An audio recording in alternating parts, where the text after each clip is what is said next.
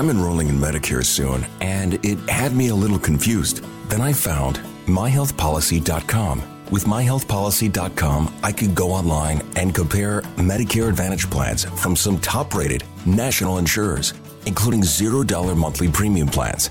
I can learn about plans in my area and talk with a licensed insurance agent if needed. myhealthpolicy.com has made doing my research a whole lot easier. My choice, my Medicare, myhealthpolicy.com. New to Medicare? Start now. Go to myhealthpolicy.com to learn about some of the top-rated Medicare Advantage plans in your area, including plans for $0 a month in plan premiums, low out-of-pocket costs, and expansive provider networks. If you're thinking about a Medicare Advantage plan, myhealthpolicy.com is a great place to go to find a plan that meets your needs. Learn more about your options. Even talk with a licensed insurance agent. myhealthpolicy.com. Good guy. Yeah. We started running and partying. The next thing I know, we're up on the stage going crazy, doing stupid stuff. And, yo, that's crazy. Oh, yeah. He's cutting up shirts, and I'm ripping off the Liv shirts, and the girls are upside down with their feet on the counter, and Diplo's just grinding and tearing it down, and it's just, like, insane. My ears were ringing, bro, for, like, 3 days. I went to Impact Wrestling the next night, and my boy finally smarted me because, Dad, I tried to have the earphones, but you just knocked them out of my hand. I didn't know that your ears would ring that long, you know? You like Dr. Dre? You ever bang Dr. Dre before you go out? Well, if you don't know, now you know. He's my man, brother. Every time. You know, you got to go back to the source of the force, you know? And Big Papa, I'm telling you what, you can turn all this new stuff on. You can be the newest wrestler. You can jump off the top rope, but back at the end of the day, it's back to the creator, brother. Thank you, pal. The Jesus Christ of wrestling is No, here. no, I'm talking about the Jesus Christ of getting real with it in the streets. You know, I'm talking about, Big Papa. I'm talking much respect. Wow. You know, no disrespect to anybody else, but go back to Biggie if you want to get real about all this other bullshit. Right now, there's nothing else. We're doing the best we can. So it gets to the point where I really broke as fuck in the Black Hat Sun, where they've been hanging out. I caught them holding hands together on tour. They were getting close. I knew more. I'm giving a fuck. Okay. I'm not a double standard type guy. I'm a racist to a point. Yeah. Fucking weird. But then when it comes to nice people, I don't give a fuck. She's there. I don't fucking hate football. I don't really know a basketball player. They have to. If we're gonna fuck with vendors, let's get a rich one. Multi-billionaire. But the thing is, now they start doing these nasty emails, so someone would arrive at a relationship, and so now don't ever want to talk to anybody. No. All right, I know that audio was very vague and unclear to hear, but in case you have never heard it before, that is actually Hulk Hogan being caught, recorded with Heather Clem saying the N-word, and the reason why I'm playing it, believe it or not, it's the anniversary that he got caught and fired by WWE. We got a whole bunch of Hogan stuff to get into a little bit later, but I just wanted to set that up a little bit. And you might ask yourself, why did I also include the Hogan talking about Biggie Smalls and other stuff? It'll all fall into place later on, everyone. And by the way, I could have put so many more audio clips at the beginning of the broadcast about just various things in history this week, but I got to try to fit everything in this episode, and we have, I think, over 24 clips to share this week. Some of them are very, very quick, but they're little gems that you may have completely forgot about, may have never heard before, or may just want to hear one more time. And we got a couple of match highlights as well. So what's up, everyone? Episode 30. This week in wrestling history, I am Don Tony as always. This week, we covered a period of July 24th through July 30th. So let's get right into it. This week in 1978, Bob Backlund, as the WWF Heavyweight Champion, wrestled Antonio Inoki to a 1-hour time limit draw in Tokyo, Japan. It was a best out of 3 falls. Each person won 1 fall, but they never decided the 3rd fall. And I know when people hear Inoki versus Backlund, you immediately think about that phantom title change that went down. If you've never seen the footage, go on YouTube because you could actually see it. Doesn't look like the 3 count was supposed to take place for Inoki. And Backlund was visibly like angry. You know, you lose, of course you lose a title, you're going to be upset, but He had that type of anger like, man, the referee just fucked up big time. Maybe even Backlund felt like he fucked up a little bit because he didn't kick out quick enough. So, but this was not that match. 1985, we had a memorable debut in the WWF. And if you've been following this show the past couple of weeks especially, Macho Man Randy Savage debuted in the WWF. They were doing a storyline that all of the managers from Luscious Johnny V to Mr. Fuji, Freddie Blassie, Bobby Heenan, Jimmy Hart. I know I'm leaving one or two people out. I might be. Maybe I'm not leaving anybody out. But anyway, they were all trying to win, what do you say, the heart of Macho Man Randy Savage and become his manager. And it was this week in 1985, we finally found out who the Macho Man's manager would be. Oh yeah, everybody concentrate right now. This is the big day. This is the big day. And I want to thank all these managers right now for your consideration. Mr. Fuji, devious ways that you put in my mind will come to use. Bobby the Brain Heenan, what you've taught me, oh yeah, I'm gonna use forever. Johnny Valiant, oh yeah, the training will be in effect for the rest of my life. The diamonds that Freddie Blassie has flashed in front of my eyes really makes me smile. And it's been fantastic for your consideration. And Jimmy Hart, the complete opposite, just freaked me out. But now, let the mystery be over. Macho Madness at this peak right now. And we gotta know who the manager is gonna be of the future WWE World Heavyweight Champion.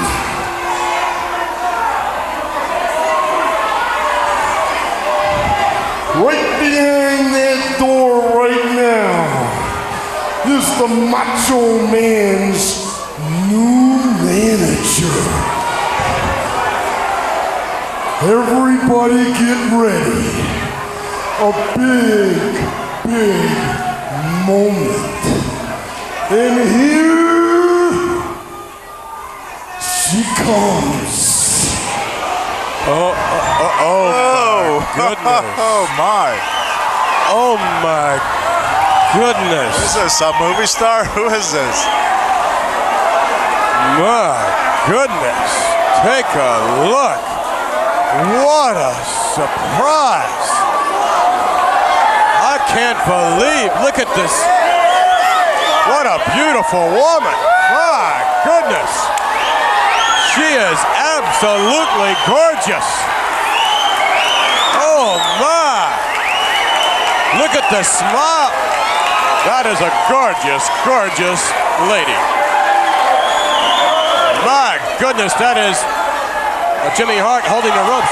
The Macho Man said no. I can't believe that. Take a look at this. The Macho Man introducing the managers to his current manager. Oh, my. All the way. I don't know what in the world. We're going to have to find out a lot more about this lady. She must be something to have, in some fashion, cajoled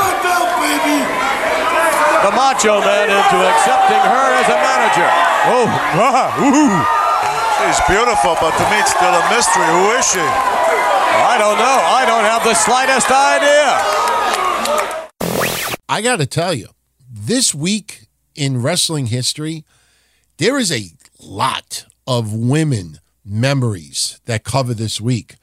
You know, look, I know over history, wrestling has been a male-dominated sport. It will remain to be a male-dominated sport, even though there is more women featured prominently in this era in the world of pro wrestling.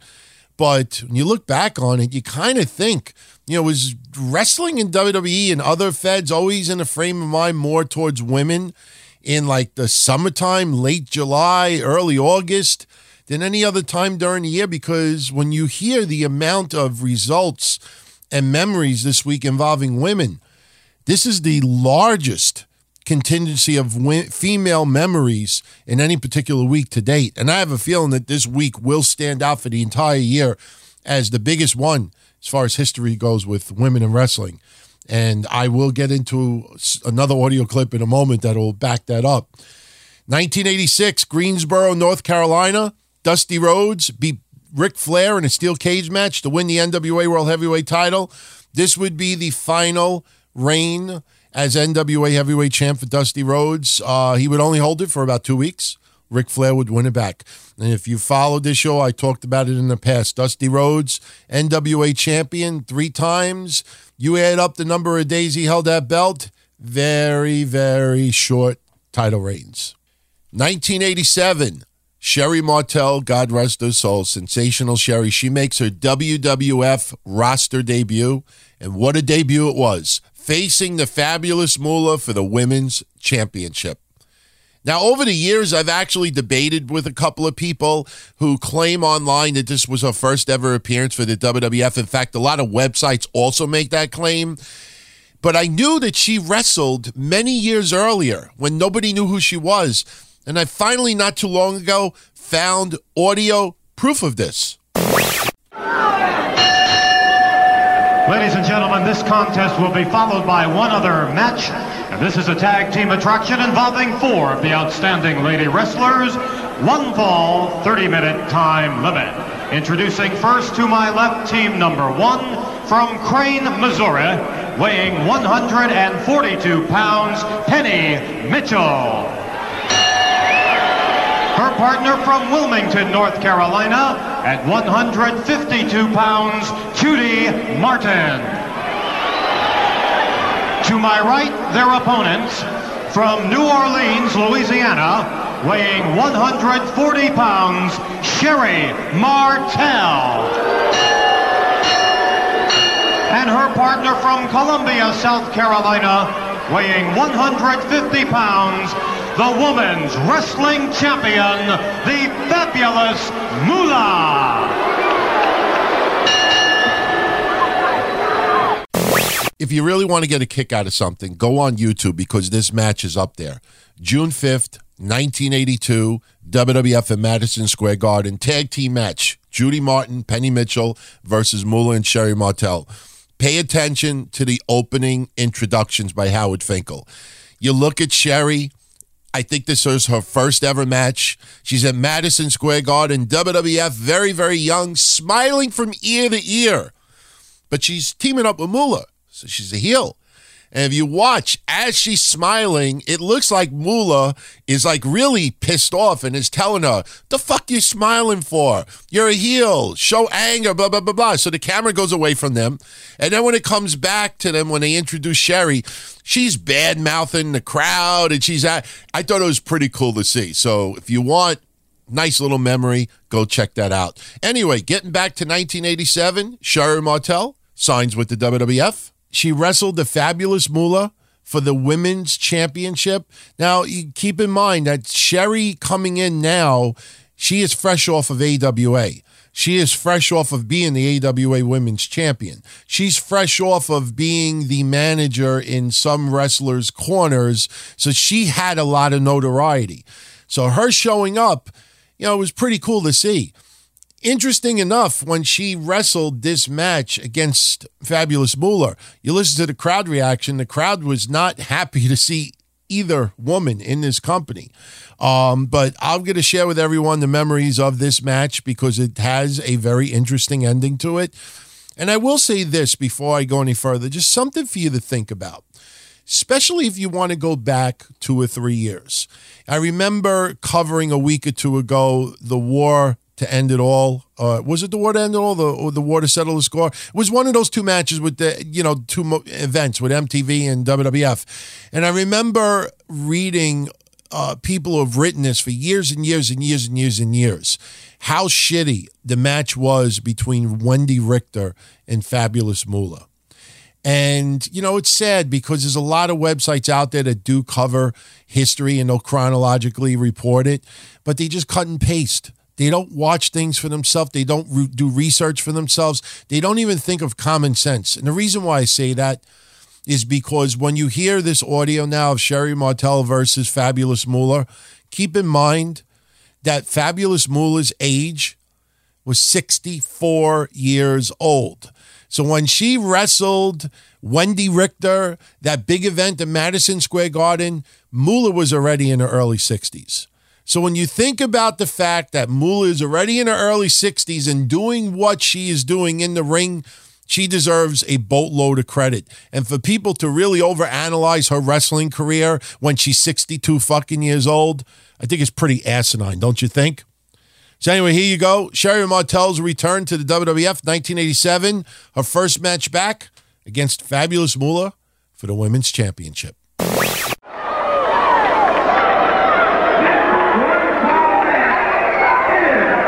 the World Wrestling Federation Women's title.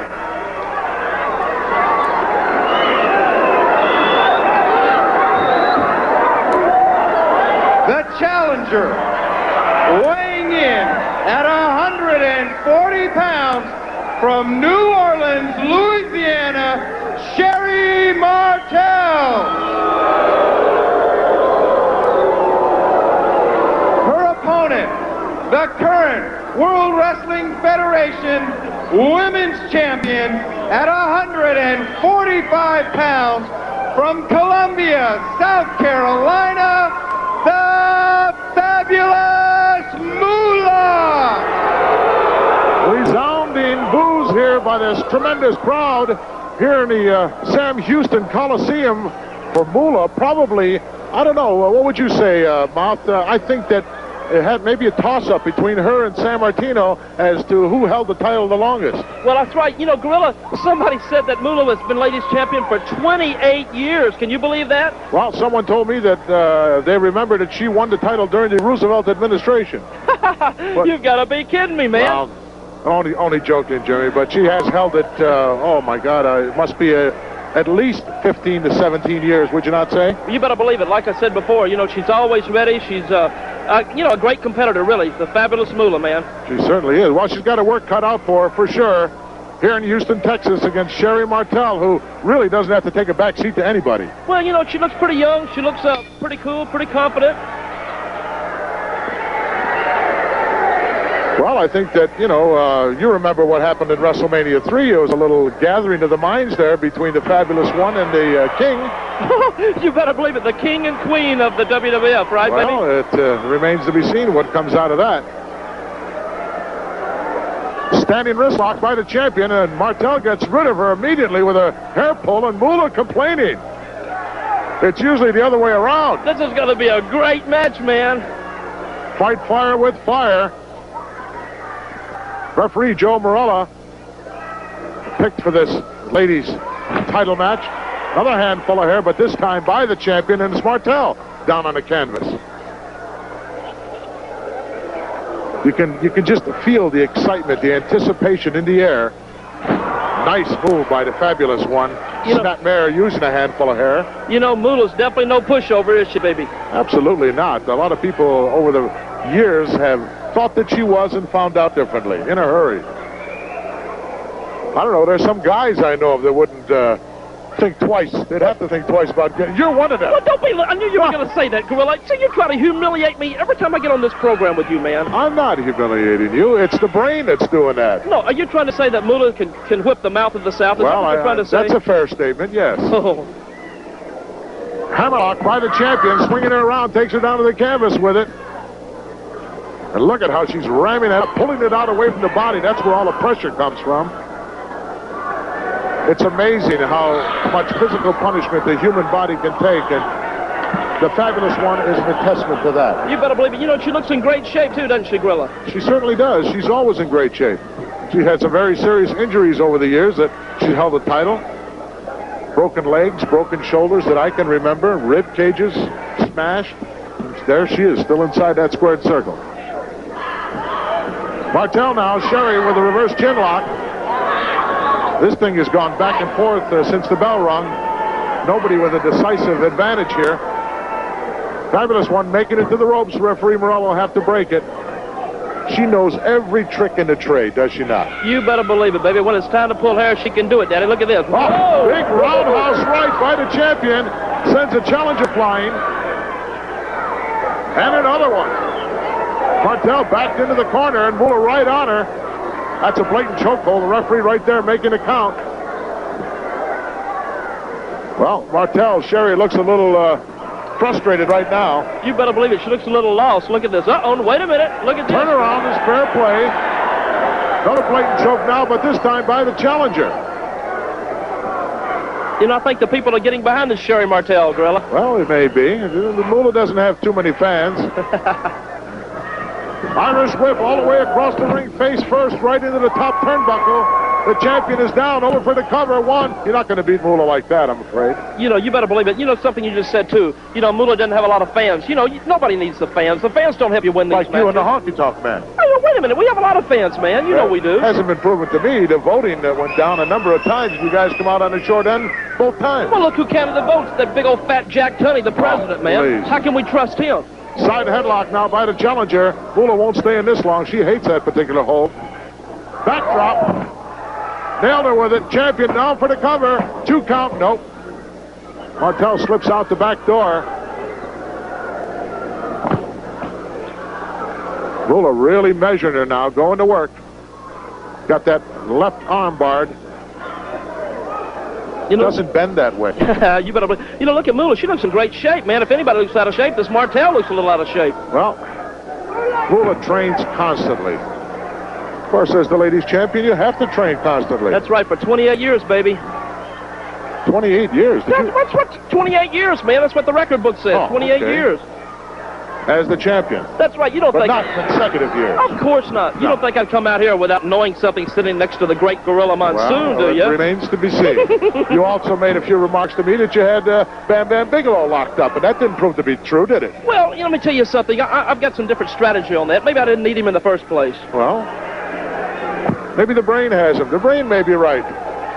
No. Even though he called you a little twerp, it doesn't matter. He called me a twerp? Absolutely. Oh, nice knee lift by the champion. Challenger in trouble here in Houston, Texas.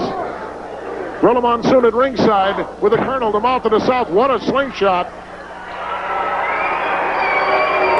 Moolah's got one fan, this guy out front here. Absolutely, he was cheering. Well, Fabulous One doing what she does best right now. Making life miserable. Oh, headbutt. Haven't seen her use that very often. Martel, Sherry, reeling in pain. There's another one right between the eyes. You know, Gorilla, looks like Moolah's off to a quick start tonight, baby. Well, she certainly is, and I think she'd like to put every challenger away as quickly as possible at this point in her career. She looks tough. She's always tough. Maybe down sometimes, but never out. Referee breaking that one. Another slingshot. Send Sherry halfway across the ring. Moolah can do it all inside that squared circle. After all those years, she knows every move to make, can anticipate the moves of her opponents. Now using a nice leverage drop. Didn't find too many fans in that corner of the ring, did you? Like I said, you don't need the fans. They don't help you win, man. Well, I have to disagree with you on that, Mouth. Well, would she be champion for 28 years and you just got through saying she doesn't have any fans, right? Well, has a lot of ability. Brought her in the hard way, right over the top rope. Look out. Little slingshot here. Whoa! Champion went flying. Head first. Going to see another one by Sherry. And once again, Moolah on the receiving end. But right into the ropes where she knows she'll be safe. You know, she looked like one of the Flying Walindas sisters there, didn't you? You know the Walindas? Well, no, I've heard you talk about them before. Yeah, we've got them, the Flying Walindas. There's another blatant choke by the challenger. Both of these ladies pulling out all the stops here with the gold on the line, the coveted ladies championship of the world. That's right. What a break for the Sherry Martel, man. A slingshot. Turn around is fair play.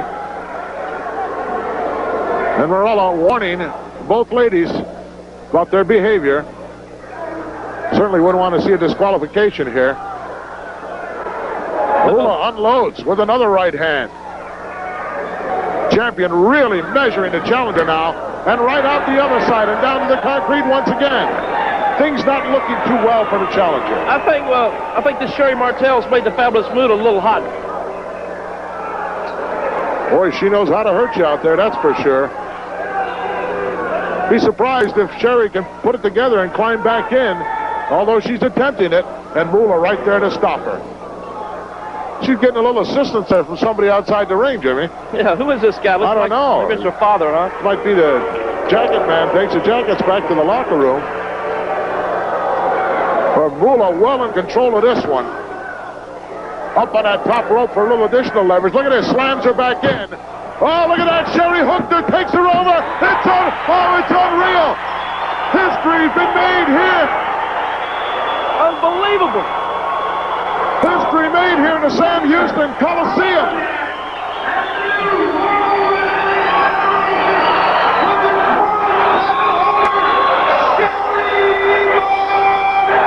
Oh, she's been presented with the belt, and the Fabulous One is really bent out of shape. And look at this, she's going after the referee. It was not a quick count or anything of that nature.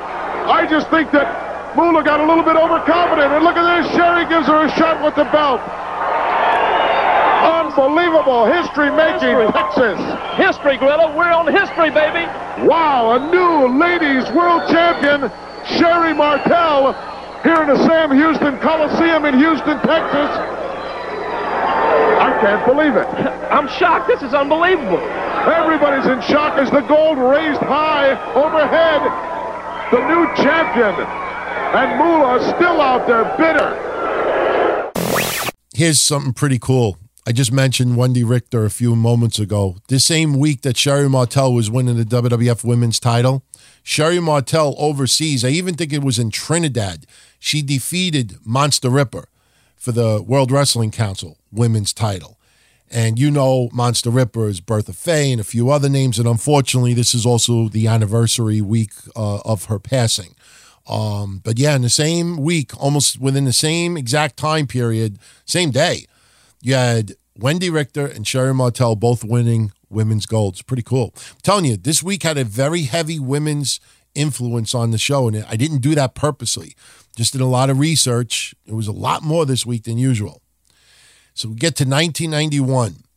The seeds are now being planted that Ric Flair is coming to the WWF.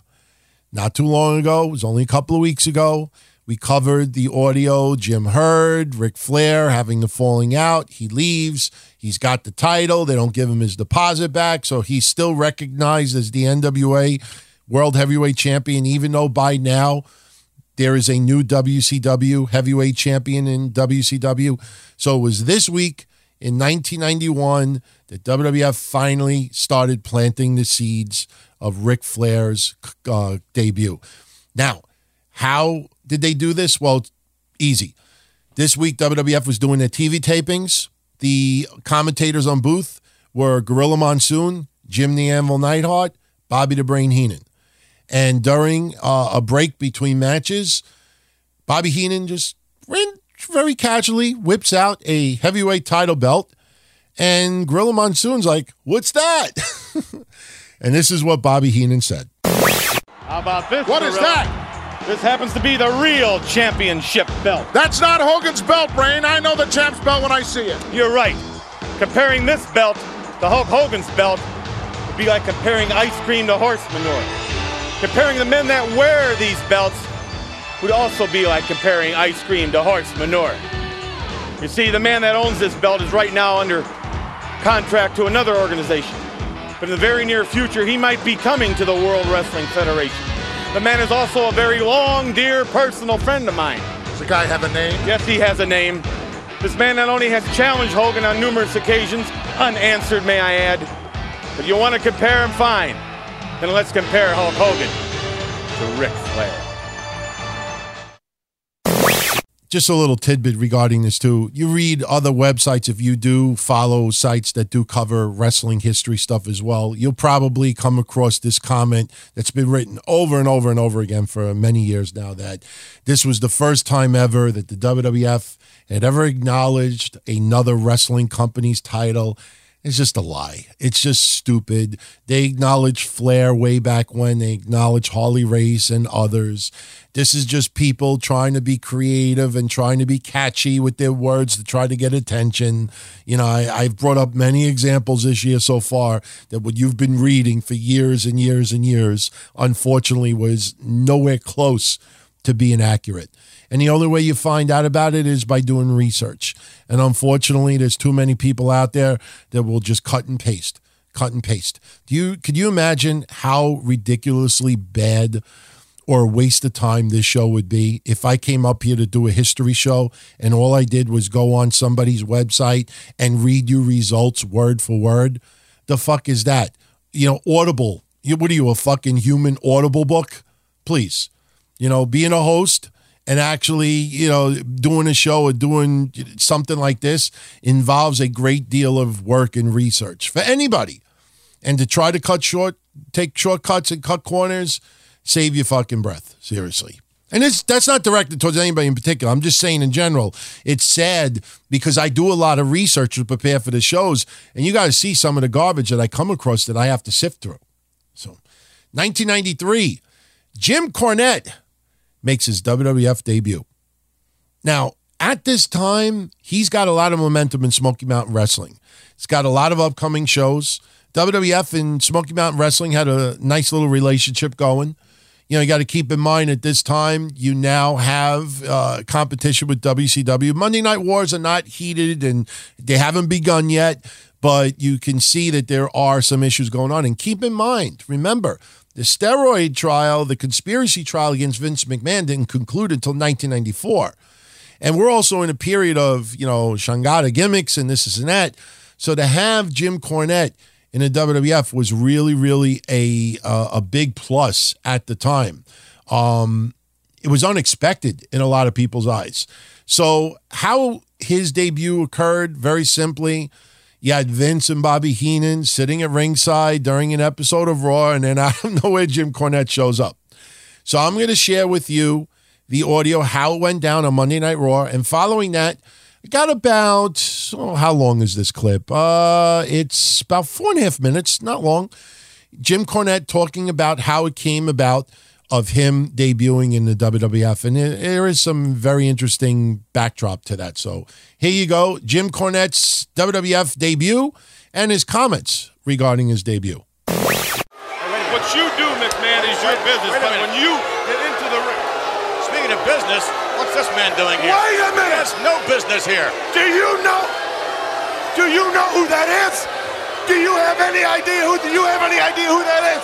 Yeah. Jimmy! Jim Cornette. Wait a minute. Wait a minute. Don't get carried away. I've never seen Bobby Heenan so delighted. What is this? Ah, look at this. A reunion. Bobby Heenan and Jim Cornette from Smoky Mountain Wrestling. Ladies and gentlemen, I don't believe this. I do not believe this. Do you know who this is? You have any idea who this man is? Now quit it. I'm gonna talk right now. You listen. Relax. I'm gonna talk for you. This, ladies and gentlemen, this is the greatest manager in the history of the sport of wrestling. Yes, I couldn't even surpass what this man has done. Jim Cornette, what are you doing here in the WWF? First of all, Bobby, I want to say something. I'm the greatest manager in wrestling only because that you're no longer managing. I got to say, and by the way, my mother really liked that bouquet of roses you said, but you know something? Everybody's wondering, Jim Cornette, I know all the people out there, they got their false teeth laying on the floor, man, and they got to have their wife slap them, bring them back around, sit them up on the couch. Jim Cornette's on the WWF, man. Tell me, Jim, what is going on? with Smoky Mountain Wrestling. Let me just explain for all you genetic defects out here living downstream of the nuclear plants. Jim Cornette has done everything in his career. I've done everything in professional wrestling. I've traveled coast to coast, border to border. I've managed the greatest tag teams in wrestling. The one thing that I haven't done is appeared in the World Wrestling Federation. I'm here to do that now because I finally have my knockout blow. A year and a half ago, I settled in the Great Smoky Mountains down there in Knoxville, Tennessee, and I became involved with the hottest wrestling promotion in the South, Smoky Mountain Wrestling, and I handpicked a tag team guaranteed to be the piece de resistance, the cream of the crop, the greatest combination that I have ever managed. None other than the heavenly bodies, the Doctor of Desire, Tom Pritchard, and the Gigolo, Jimmy Del Rey. And they are, without a doubt, the object of every American woman's desire. Talk about surprises! You never cease to surprise me, Jim! That's exactly right, and I'm full of surprises because I got another one. What? I'm here in the WWF for one reason. Because, like I said, I managed the greatest tag team in wrestling, the Heavenly Bodies. They have dominated Smoky Mountain Wrestling for a year and a half, and now I hear you got some big fish up here. A couple guys called Rick and Scott Steiner. Oh, boy. Cornette wasting well, they're the WWF Tag Team Champions. Yeah, that's exactly right. They're the World Wrestling Federation Tag Team Champions, but they're not the best tag team in the world. The Heavenly Bodies are. So what I'm saying, Rick and Scott Steiner, now I'm ready for the knockout blow, the only step I've never taken. You got a challenge on your table, Steiner brothers. Either you can get in a ring with the Heavenly Bodies, defend those belts, get beat, of course, but at least these people will know that you had some guts and, hey, it's no disgrace getting beaten by the best. Or you can just overlook my challenge, and then every single one of these people will know that you're yellow, stinking dog cur cowards, and I know you are. Ladies and gentlemen, this man is gonna set the World Wrestling Federation on fire. And Jimmy, you're the man that can do it. You're here. You're really here. Well, if Jim Cornette is looking for the Steiner brothers, he won't have far to look. The Steiner brothers always answer the call. They always answer the challenge. They won't back down from this one, I'm sure. Jim Cornette and Bobby Heenan together. My, oh my, what's next on Monday Night Raw? We got in at like 3 a.m. to Charlotte, checked in at the airport, and the next day flew to New York, to Albany, and made our Raw debut in Alexandria Bay, New York. And I know everybody's thinking, oh, what was it like to debut on this big television show after being in all these rinky-dink places? This was the worst place they ever did Raw. Brian, I've got the book here, Graham Cawthon's History of Professional Wrestling, Volume 2, The Results, WWF 1990 through 1999. July 25th in 1993, it drew 1,000 people at the Castle Recreation Center in Alexandria Bay, New York, and they taped what had to be 5 hours of TV in this cattle barn. And I mean, we were actually having our meetings outside in the gravel parking lot. So it was not what the WWF Raw tapings would become. And that's not only when the Bodies debuted and we had a match. As a matter of fact, the debut was against Bobby Who and Mike Bucci. Nova himself dealt Ken Bucci with the moonsault. But anyway, at that point also I started managing Yokozuna. And that's the night that I came out and Bobby Heenan hugged me and we had that night. So that was cool. But once again, we'd done a show in the middle of nowhere, Virginia, in the middle of nowhere, West Virginia, driven to Charlotte, flown to New York State, debuted on Raw on Sunday. Well, the taping, the TV taping, it was Superstars taping. I tell a lie. It was Superstars taping. But we did Raw. Somehow, they used to tape everything back in those days. The following day, we went to Utica and did another 5 hours of TV plus interviews all day. And the following day, Plattsburgh, New York, and did the same thing. And before we could finally fly back to Charlotte, get in our car, and fucking get back home. So that was a hectic end of July. But I thought, okay, at least we've got all these things going. Let's see what's going to fucking happen. You said something interesting before. You said, I didn't know why they let me mention Smoky Mountain Wrestling then. Almost alluding to now you know exactly why. So first question is, why did they? And the second is, what's it like being made the manager of a guy who already has a manager? Well, that's why they termed it American spokesperson, because they didn't want to offend Fuji. But I mean, in all honesty, Fuji was a wrestling legend, but promos were not there. And Vince really wanted Yoko to be over to pass the torch, as he thought at that time, to Luger. But there needed to be some conflict there. Anyway, I figured it out shortly afterwards, because after contemplation, why it was so strange that we sent that video up. I knew that's why somehow I had gotten on the radar for a rib video. But when I found out the day of it, I think that somebody probably said to the people that would make this decision, Cornette won't come without his team, and he won't leave Smoky Mountain Wrestling, so we've got to acknowledge it in some form or fashion. Because there was a couple of people up there at the time that knew me well enough to make that statement and know that it was correct. And I think they almost sprung the Yokozuna thing on me so as not to scare me off, like they were trying to pull me farther in. And because somebody also probably said, if he just comes up and you ask him about it that day, he probably won't say no. And this was not supposed to be it wasn't supposed to be a long-term thing, or not supposed to be a long-term thing. It was never discussed. It was, hey, we're short on talent. We need a team for the Steiners for SummerSlam, and we'll see if you want to come make some shots. But still, they never mentioned anyone. They never ever. I mean, even USWA, Jerry Jarrett's already involved. Jerry Lawler's already working there. They never got a mention on any of the WWF shows. But Smoky Mountain did. I mean, it really was amazing at the time. I don't think that either one of them ever said, if you don't mention Memphis, I'm not coming. If they wouldn't have mentioned Smoky Mountain Wrestling, you wouldn't have done it. No, because see, that was one hesitation that I had, is that I said I don't want people to tune on TV and think that we've left. I got these cards advertised. I got this I don't want them to think that I've bailed on the boys did. The people that I thought knew me good enough to know that I was just keeping a secret angle and was going to be around, the boys, he's bailed on us. But I didn't want anybody to think that, no, the bodies had left and wouldn't be fulfilling the dates in August. My big show's coming up, etc. No, I said I can't do it unless we make it plain that we are from Smoky Mountain Wrestling and we are involved in Smoky Mountain Wrestling, and it's an ongoing thing. 1995, another little ECW card that I will always remember. Middletown, New York, This Week in History in 1995. You had ECW have an event, and the two matches that will always stick out to me, Eddie Guerrero versus Dean Malenko, once again tearing the house down. And you also had the Steiner brothers make their debut in ECW. They defeated Vampire Warrior, who you now know as Gangrel, and Dudley Dudley. And I remember their promo. Didn't they cut a promo that same night with Taz? Or was the Taz?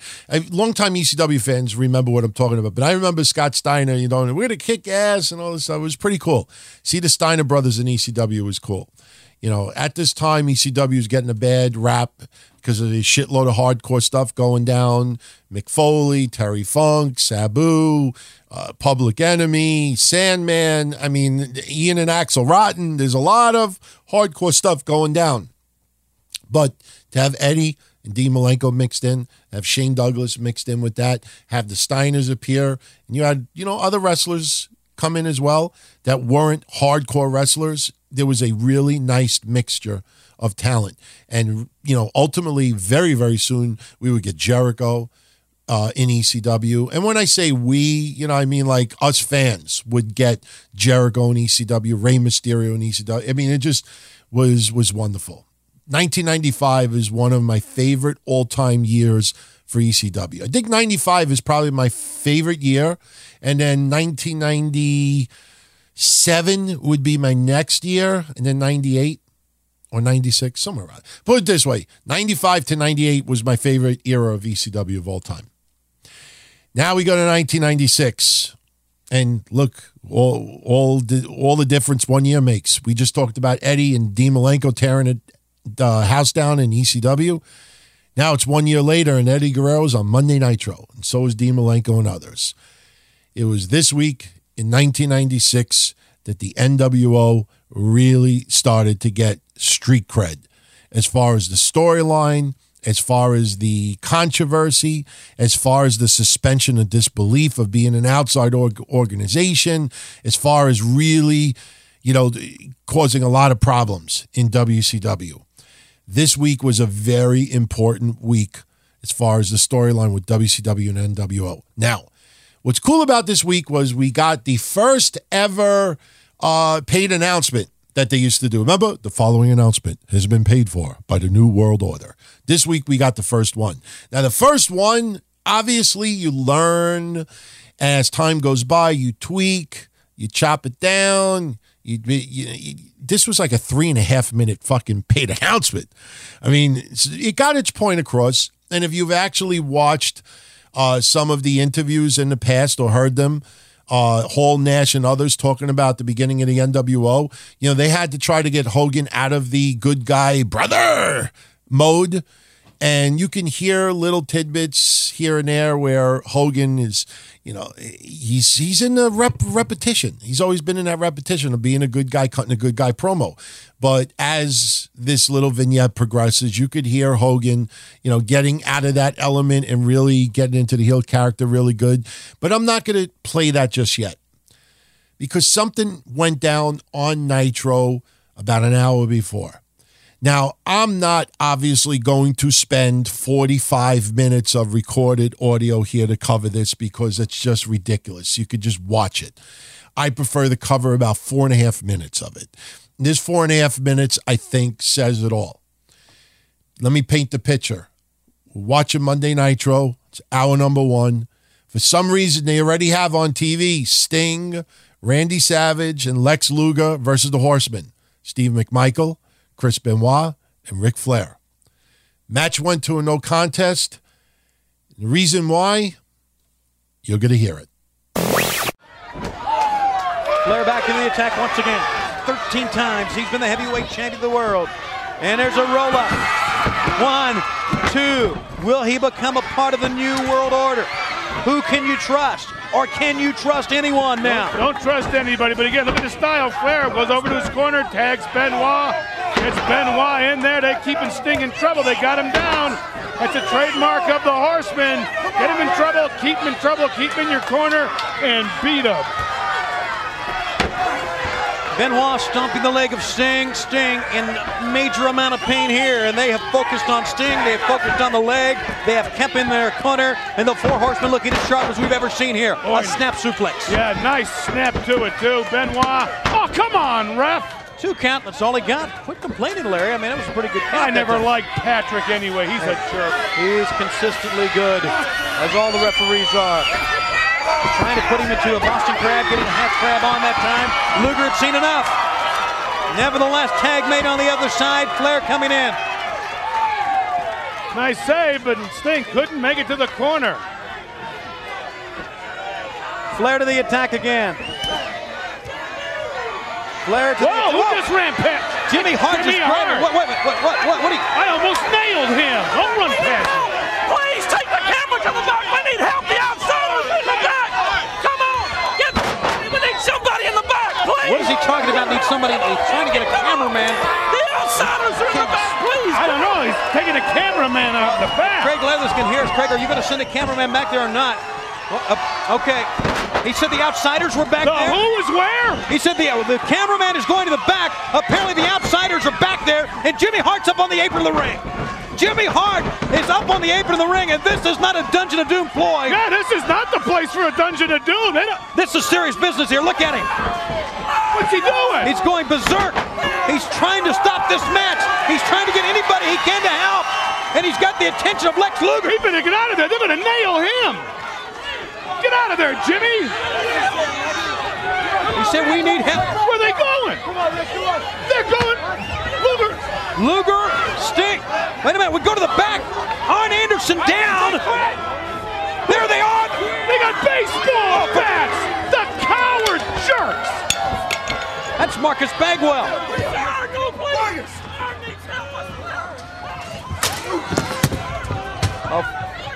Hey, wait a minute. Everybody's left the ring here, and There's Rey Mysterio. Hey, he dove up. What? That's There's the Cruiserweight Champion, Rey Mysterio. Oh, no! Oh, head first into the trailer in the back. He threw him like he was a dart. Arn Anderson, the first man we saw down. All 6 wrestlers have left the ring. This match is going to be a double countout. What match? The Macho Man. He's on the Macho Man is on the limousine. Trying to get the sunroof. Oh, my God. I don't know if we can. The Macho Man is grabbing through the limousine. I told you he's nuts. And people are standing here. This is too much. Where's all this security we had here? All right, let's listen in. There's Mysterio. There's the American males are getting. Oh, my God. The outsiders! I can't believe it! These guys can just come in here and do whatever they want!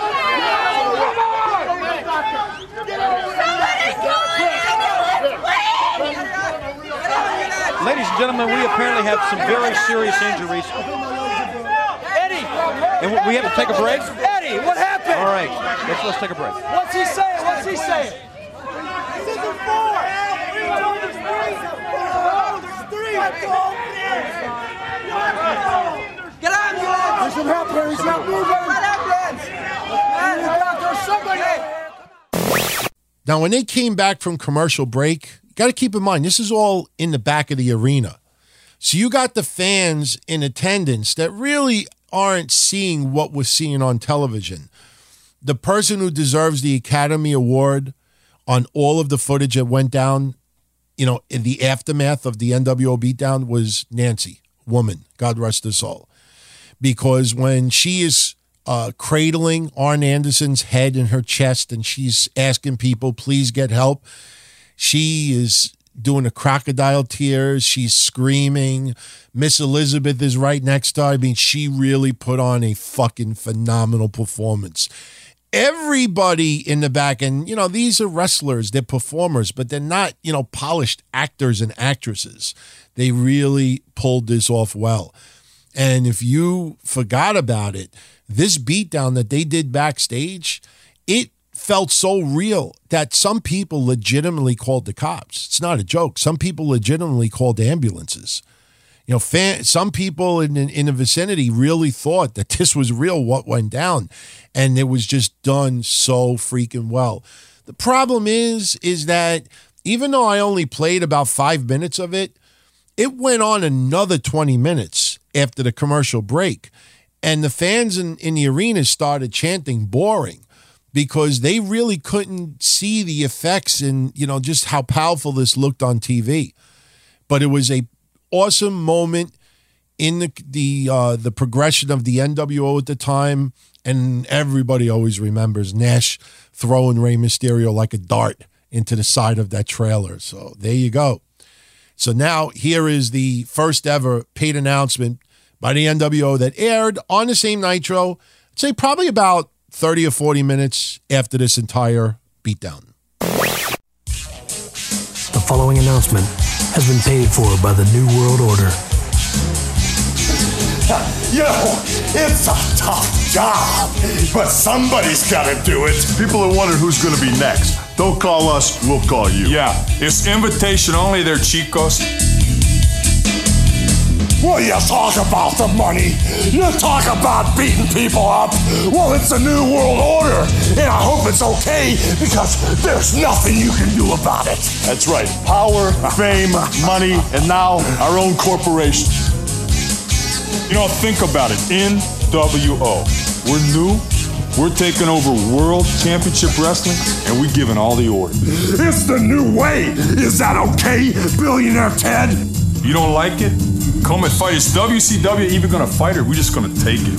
We make the choices. Wait for the call.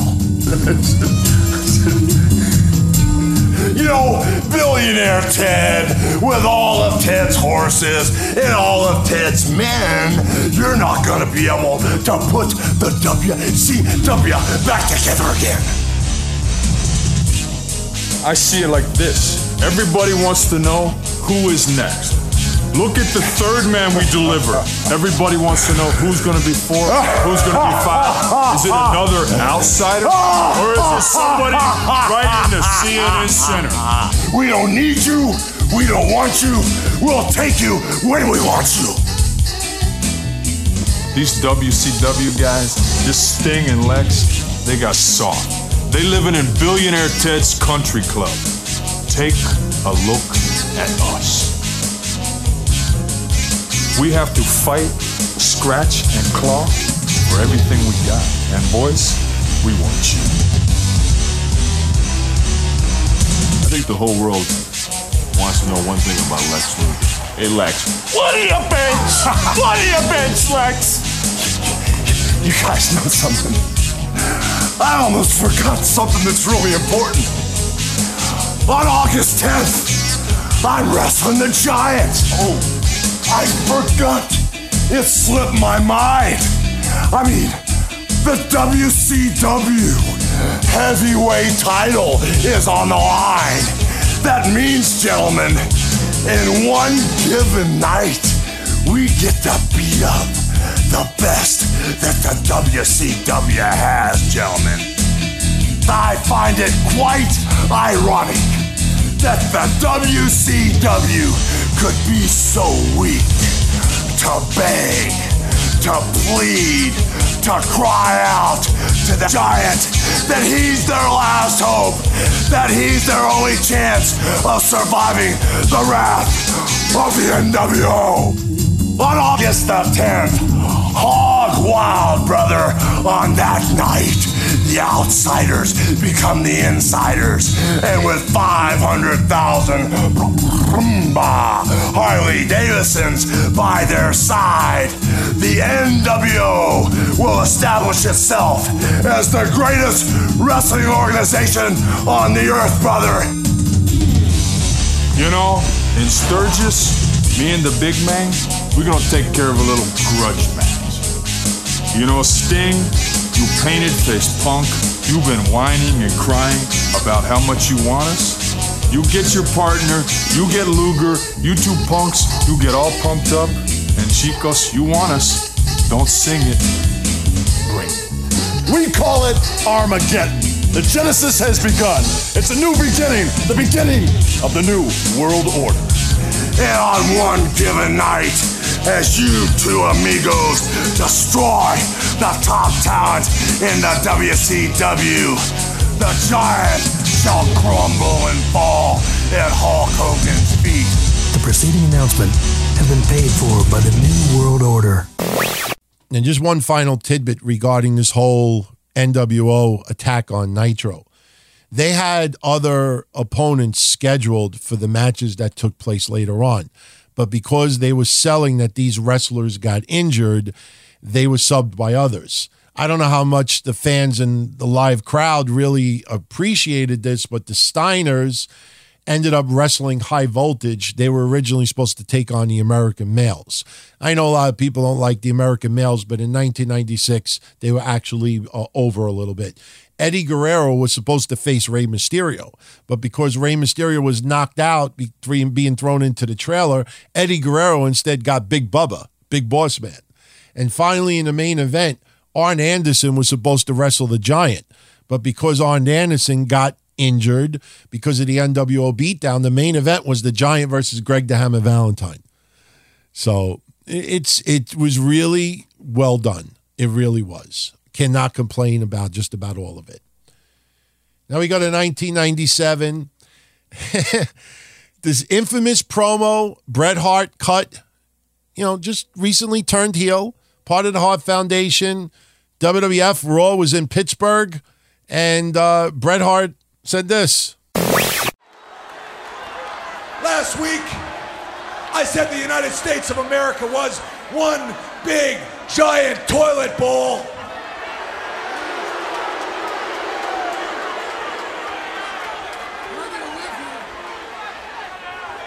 If you were going to give the United States of America an enema, you'd stick the hose right here in Pittsburgh, Pennsylvania.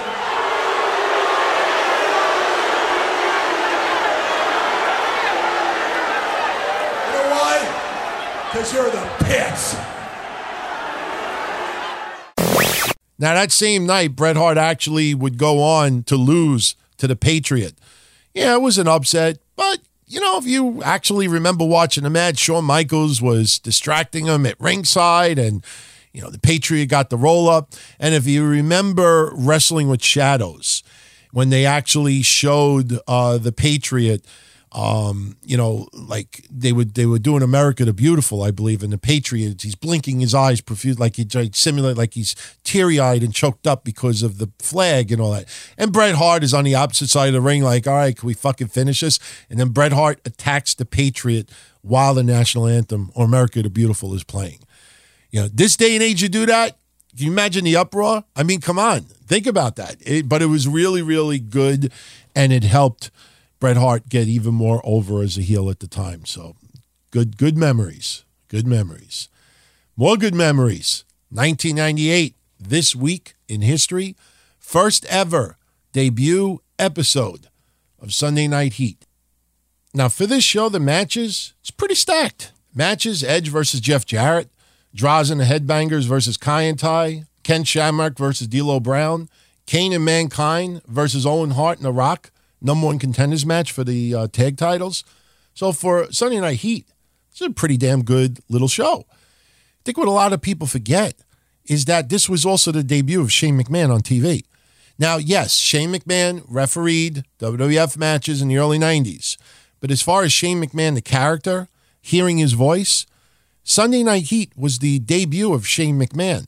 So not only were we introduced to Shane McMahon, but we were also introduced to him on commentary. So if you've never heard it or maybe forgot about it or didn't even realize it, let's take a little flashback to 1998. This is how Sunday Night Heat opened up. This is how we were introduced to Shane McMahon. And this was his commentary during the Jeff Jarrett Edge match. And just to paint one little picture, when Shane McMahon comes out to the ring, he's got two very beautiful women on his arms, alongside him, coming to the ring. Very, very sexy outfits, basically trying to play off that Shane McMahon's a little bit of a playboy. I think that's what they were going with. But here you go. First ever match, debut Sunday Night Heat, debut Shane McMahon.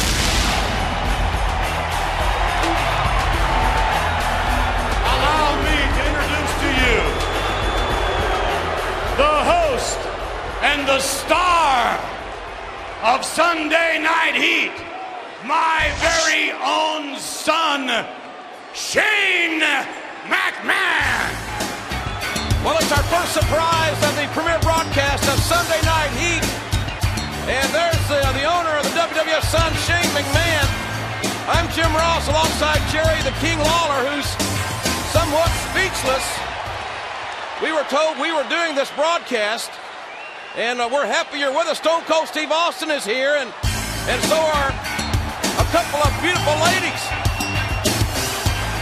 Well, they're headed our way, King. Hey, King. Well, folks, as we said, the Rattlesnake is here. He'll keep a close eye on the big tag team showdown between The Rock and Owen Hart as they battle Kane and Mankind. Stakes are high in that match. We'll tell you about that in the hour. The European title decided tonight. Ken Shamrock challenging D'Lo Brown. DX is here. And so is Shane McMahon. Well, King, I guess we're being joined here by, we were told to be here to work here on Sunday Night Heat. I don't know what's going on. Well, it looks like we're being joined by Shane McMahon and a couple of lovely ladies. Oh, young lady. I can't hear a thing you're saying until you put this right here on.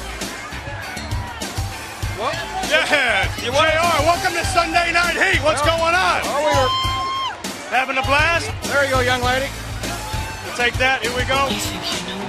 Have a seat there, ladies. We're in for a good time tonight. And starting it off, here comes, he's in the house, Edge.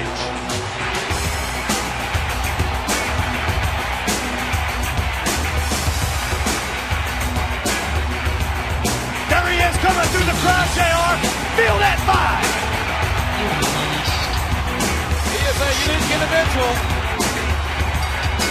Following contest is scheduled for one fall with a 20-minute time limit. Making his way to the ring from Toronto, Canada, weighing in at 240 pounds, Edge.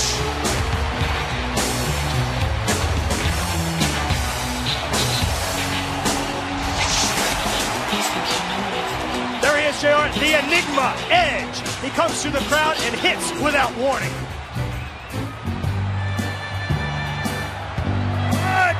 Let's all get up on our feet in a giant show of respect for the greatest star of all. He's J-E-double-F, J-A-double-L-E-double-T. It's Double J, Jeff Jarrett, A.P. Reigns. Well, here comes Double J, and Double J to meet the Edge there, Shane. We got the King here, too, you know. Kingfish, what's going on tonight? I'm just barely here at the table, but you know what? I don't mind being pushed aside for this kind of scenery. It must be very nice being the son of Mr. Vincent McMahon. Well, it's good to be the prince of, so membership does have its privilege. Ooh, I guess. This is Allie. Who, Allie? Allie. Allie, very nice to meet you. Kyla. Hi. Are you 21? I am. Yeah, I'd like to see some ID. Look, we got a match here. Here we go. Oh, my. Here we go. Double J now taking the advantage on Edge, trying to tie him up. Good strategy. You see it all the time in hockey. Trying to blind him, getting him down, and throw those rights. It's a veteran move by Double J with a big experience advantage here. He's made a business. Edge sent to the far side. Bang! How'd that feel in the spine? JR, the aggressor. Well, Double J, in many people's view, at the crossroads of his career, he's got to make some changes to get to the next level. And that was a face-first flapjack. Nice job, nice job. Boom, going downtown. Nice tackle. Bang, bang, bang. Edge is going crazy. Yeah. You ladies having a good time? We're having a party? Yeah, we're in a party. Party time. Oh, yeah. Party You think, hard. Shane, you guys may get as physical as these two guys are getting? Easy. We'll see, Kingfish. Edge knocked off the apron by Double J. Tennessee Lee was distracting there. Whoa. Nice baseball slap. Oh, how'd that feel? King, these young ladies may need a chaperone. Well, JR, you're welcome. It's Sunday Night Heat when I heat it up. We have him. King will go. I'm a happy man. Hey, there you go. Now you're talking. I was going to say, they look like they're in pretty good hands with Shane there, JR. I'm sure they are. Set to the far side now. Double J, underhook. Let me go. Russian leg sweep. No, we get downtown. Hey. That could be it, JR. A reverse Russian leg sweep there. A new move by Double J. Reverse Russian leg sweep. That's what you call that maneuver? Well, very effective. New move. New move. Double J going up top. Check him out. He's going up top. Will he be able to hit it? Goes to the cross body. Reversal 1, 2 count in. No. What a matchup on the premier broadcast of Sunday Night Heat, and rumblings from the camp of Double J and Tennessee Lee that those two may not be getting along. And what a DDT there. Heating things up here Sunday Night Heat. Did you guys know that Allie was the Playboy's lingerie model of the year? You're kidding me. No, look at this. Do you see that? You mean you were naked? Lingerie, Hey. God. We said lingerie. Check that out. Oh, hello. Kingfish, you want to take a look at this? You can't pass that down this There you way. go. I'll pass it down to you. Here we go. Back to the match, JR. Double J got a choke on. Looks like a choke. Pure and simple a chokehold by Double J on Edge. And wait a minute. Makeup lady. She never comes out here for us. We really do have a makeup lady. She never comes out here for us. Thank you. What the hell am I going to do with makeup? Right. And you too there, Kingfish. Thank you. We do have to call part of this match, ladies. Sorry about that. We'll catch up later on tonight. All right. After some drinks and Possibility. How can you concentrate on the match, Shane? Here we go. Nice suplex. No. Oh. It's going down. Reverse suplex, possibly. Nice. JR, would that be a snap suplex? Absolutely, snap suplex. And one more time. getting Double J disoriented. Oh, can we see a third? No. Oh, yeah. Face first. Check that bad boy out. Could that be it? 1, 2, and no. 2.5, JR? 2 3/4? That was close, somewhere between there. Shane, you might want to send your makeup lady over to Tennessee Lee. Look how he's sweating. He's sweating Crisco. Up the far side now. Oh! Oh, how's that feeling? How's that? Feel that pain. Bam to the outside. Double J going down the hard way. There's your pal, JR, Tennessee Lee. Well, as we reported earlier, there may be problems with Tennessee and Double J. Double J just gave Tennessee some sort of signal, pointing to his leg or his ankle. Tennessee going for the ankle right there. Well, Edge better keep his eye on his adversary. Edge best not be gazing out here at Tennessee Lee. That's what I got to say. And he better not look over here at the announce table either. He'll really get distracted. Hey, back off! You know, my dad is the greatest promoter of all time. You guys know that? Oh, look at that. Hey, wait a minute. 1, 2, 3, count. Hits it. They grabbed the wrong guy's leg. Here is your winner, Edge. There he is, the Enigma. JR, Tennessee Lee he screwed up again. Well, Edge remains undefeated before 18,000 fans here in the premier broadcast of Sunday Night Heat. Edge, the tortured soul, victorious here. Tennessee Lee upset that Edge is out of control. He's warped. He ain't right. No, he ain't right. He ain't all there.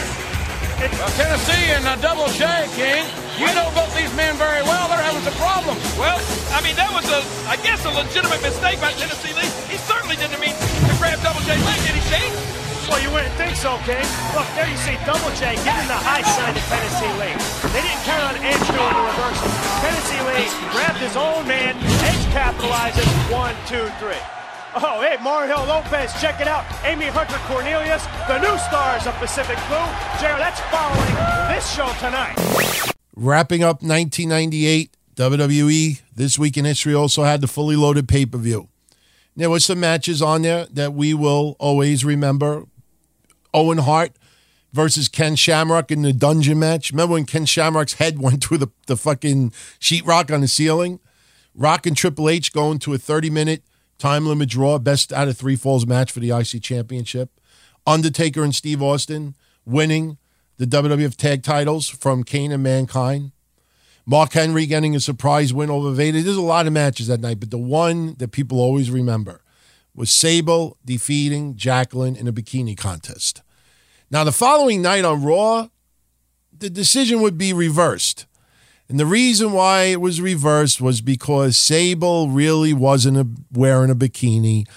This was the night, this week in wrestling history, that Sable pulled off her top to reveal nothing but hands, imprinted on her tits. It was just wild. And Jerry Lawler playing the pig, just a womanizing pig, his reaction is fucking priceless. It's just a very memorable moment. And even Mark Merrow's face, he wasn't too thrilled about it either, but, Jerry Lawler made it even more entertaining. So if you've never seen it or if you haven't seen it, at the time, I know there was definitely gel rags flowing all across the globe. 1999, we had a little surprise win for Edge. Won the Intercontinental title, albeit just for one day. Now, Edge is still fairly new in the WWF. And what had happened was they were doing a house show in Toronto, Ontario, Canada. Jeff Jarrett was supposed to face Ken Shamrock for the IC Championship. But because of travel problems, Ken Shamrock couldn't appear, so they decided to go with Edge. And WWF gave Edge the surprise victory at the house show. Edge has done interviews since then saying he didn't even know he was going to win the title that night. I don't even think WWF do that either. But they decided they wanted to give it to him. And unfortunately, the following night at the fully loaded pay-per-view, Jeff Jarrett would regain the title back against Edge. But still, a really cool moment for local fans in Canada to see Edge win the IC title at a house show. It's definitely a nice memory for not only the fans, but for Edge as well. So as I just said, 1999 as well, they had the fully loaded pay-per-view. It was okay. Steve Austin beating The Undertaker in a full First Blood match. This is the era where they're doing hokey, ridiculous storylines that they never fucking adhered to. The stipulation, did I say storylines? No, ridiculous stipulations. The stipulation in this one, because Steve Austin won, Vince McMahon could never appear on WWF programming ever again. He would be on TV about 6.5 weeks later. So go figure. Another match that I remember from that night, Ken Shamrock over Steve Blackman in an Iron Circle match. Basically, they were like in a parking garage. They had all these old cars in the garage. Not old like 50s and 60s. I'm talking like, beat up 80s cars and early 90s. Grand Marquis and shit like that. And you had wrestlers, all around the cars. Now, if you remember Eddie Guerrero and John Cena brawling like in a parking lot, that was awesome. This, though, had so much potential, and it really was not good. And, you had wrestlers constantly beeping the horns and, trying to bang on the hoods. They tried, but the match was very disappointing. So, 2000, Triple H, in the back, basically giving some advice, Trish Stratus, coaching how to do some wrestling moves. Triple H is behind Trish Stratus. Trish Stratus bends down, kind of simulates a little bit of doggy style, if you know what I mean. And sure enough, who opens up the locker room door as this is happening? Stephanie McMahon. So that infamous moment where Triple H was giving some move advice to Trish and, in a compromising position, that happened this week in 2000. Also this week in 2000, on Monday Nitro, you heard me talk about it a week or two ago, Lance Storm would go on some big-time momentum, holding 3 titles at the same time in WCW. Well, this week, he won title number 2. He defeated Big Vito for the Hardcore Championship. Lance Storm's U.S. title was also on the line. So since he defeated Vito, he would now hold the Hardcore Championship and the U.S. title. Also this week in 2000, I wonder how many people remember this. You think of Dennis Rodman in wrestling, you always think of WCW, NWO. Now, we're talking the year 2000. So WCW is still around. The NWO storyline still around. Some wrestlers are still around, but you didn't realize that they weren't in WCW anymore. So at this time, you had here and there other promotions trying to pull off a pay-per-view. You think of all the momentum, the Monday Night Wars, the insane ratings that Raw and Nitro are getting. So why not try to strike while the iron is hot? You do a pay-per-view, you might, put on some great matches, and you might get a whole bunch of people to buy it. Didn't happen, though. iGeneration, Superstars of Wrestling, they taped the pay-per-view. It took place in Sydney, Australia. They did have about 10,000 fans in attendance, but a lot of them were comped. Heavily comped event.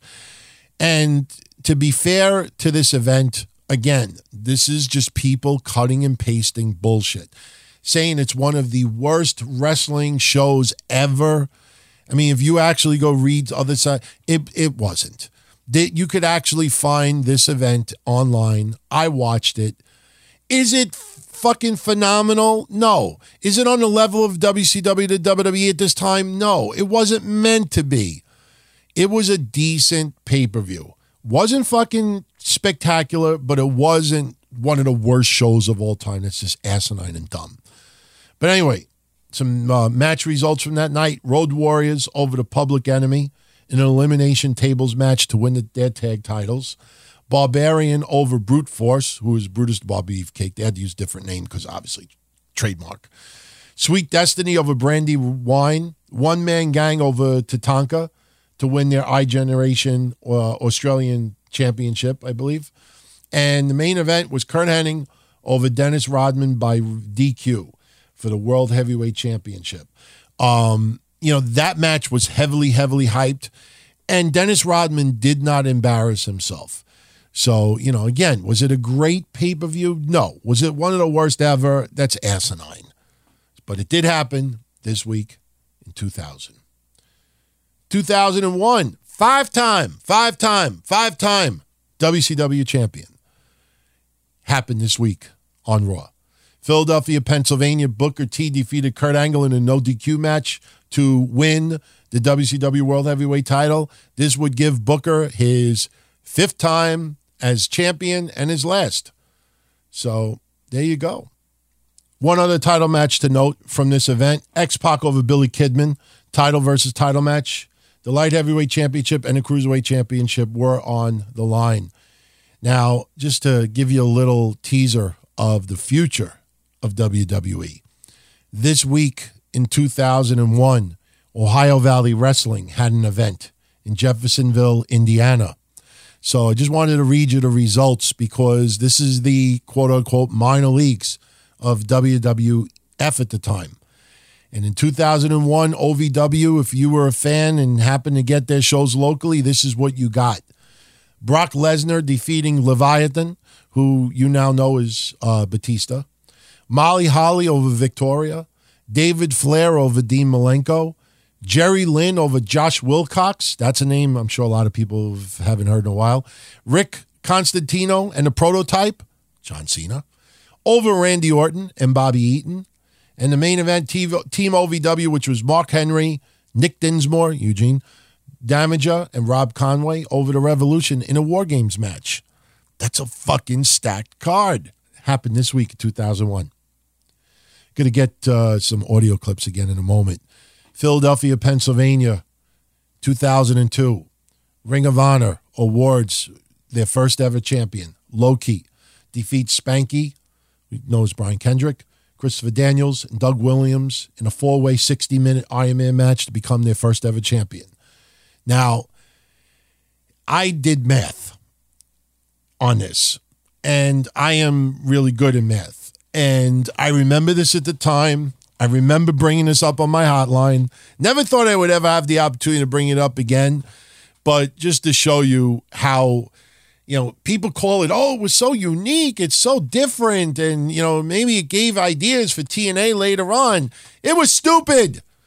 What did they do? The fucking points system. When you read this elsewhere, you'll read it was a unique bout. And how it would work is that the person who actually won the pinfall or submission gained 2 points.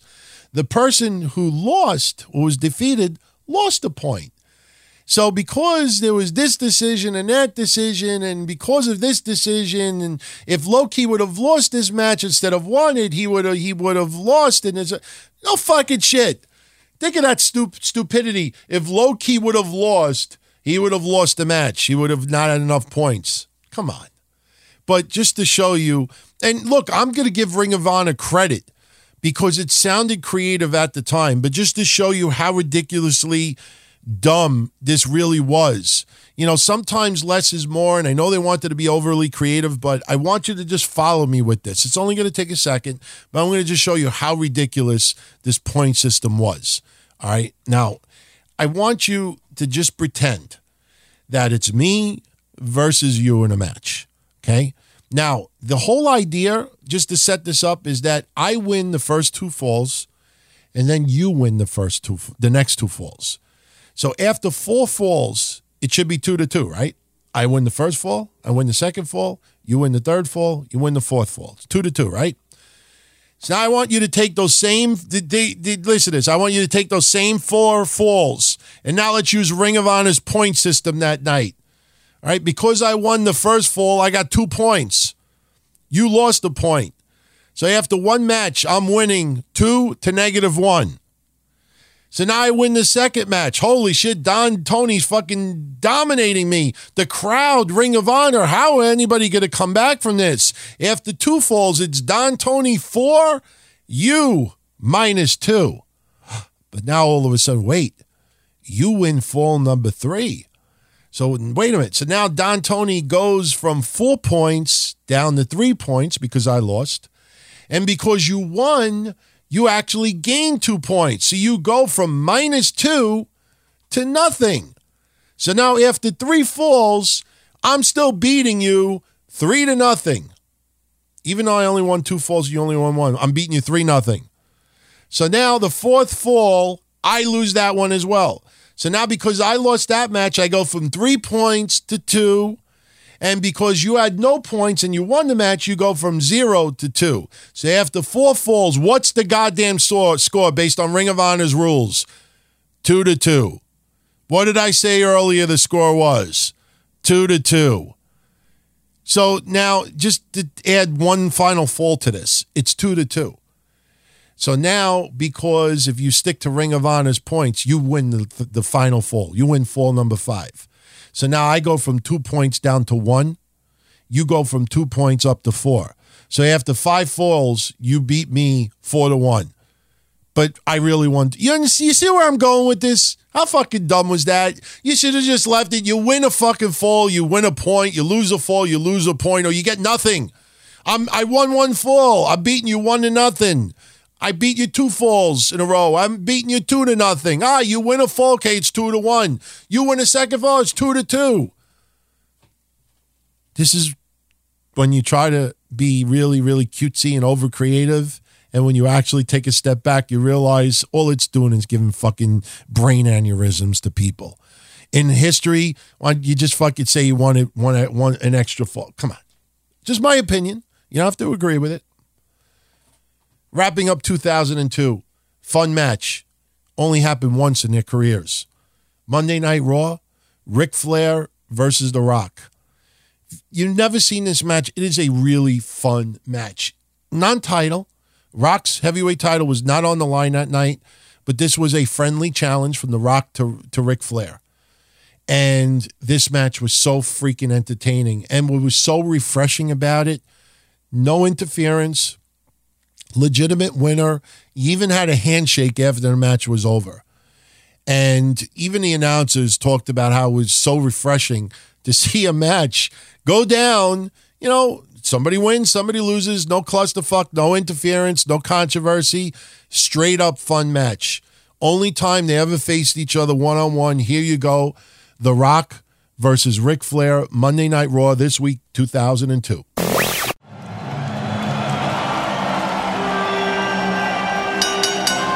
following non-title match is scheduled for one fall.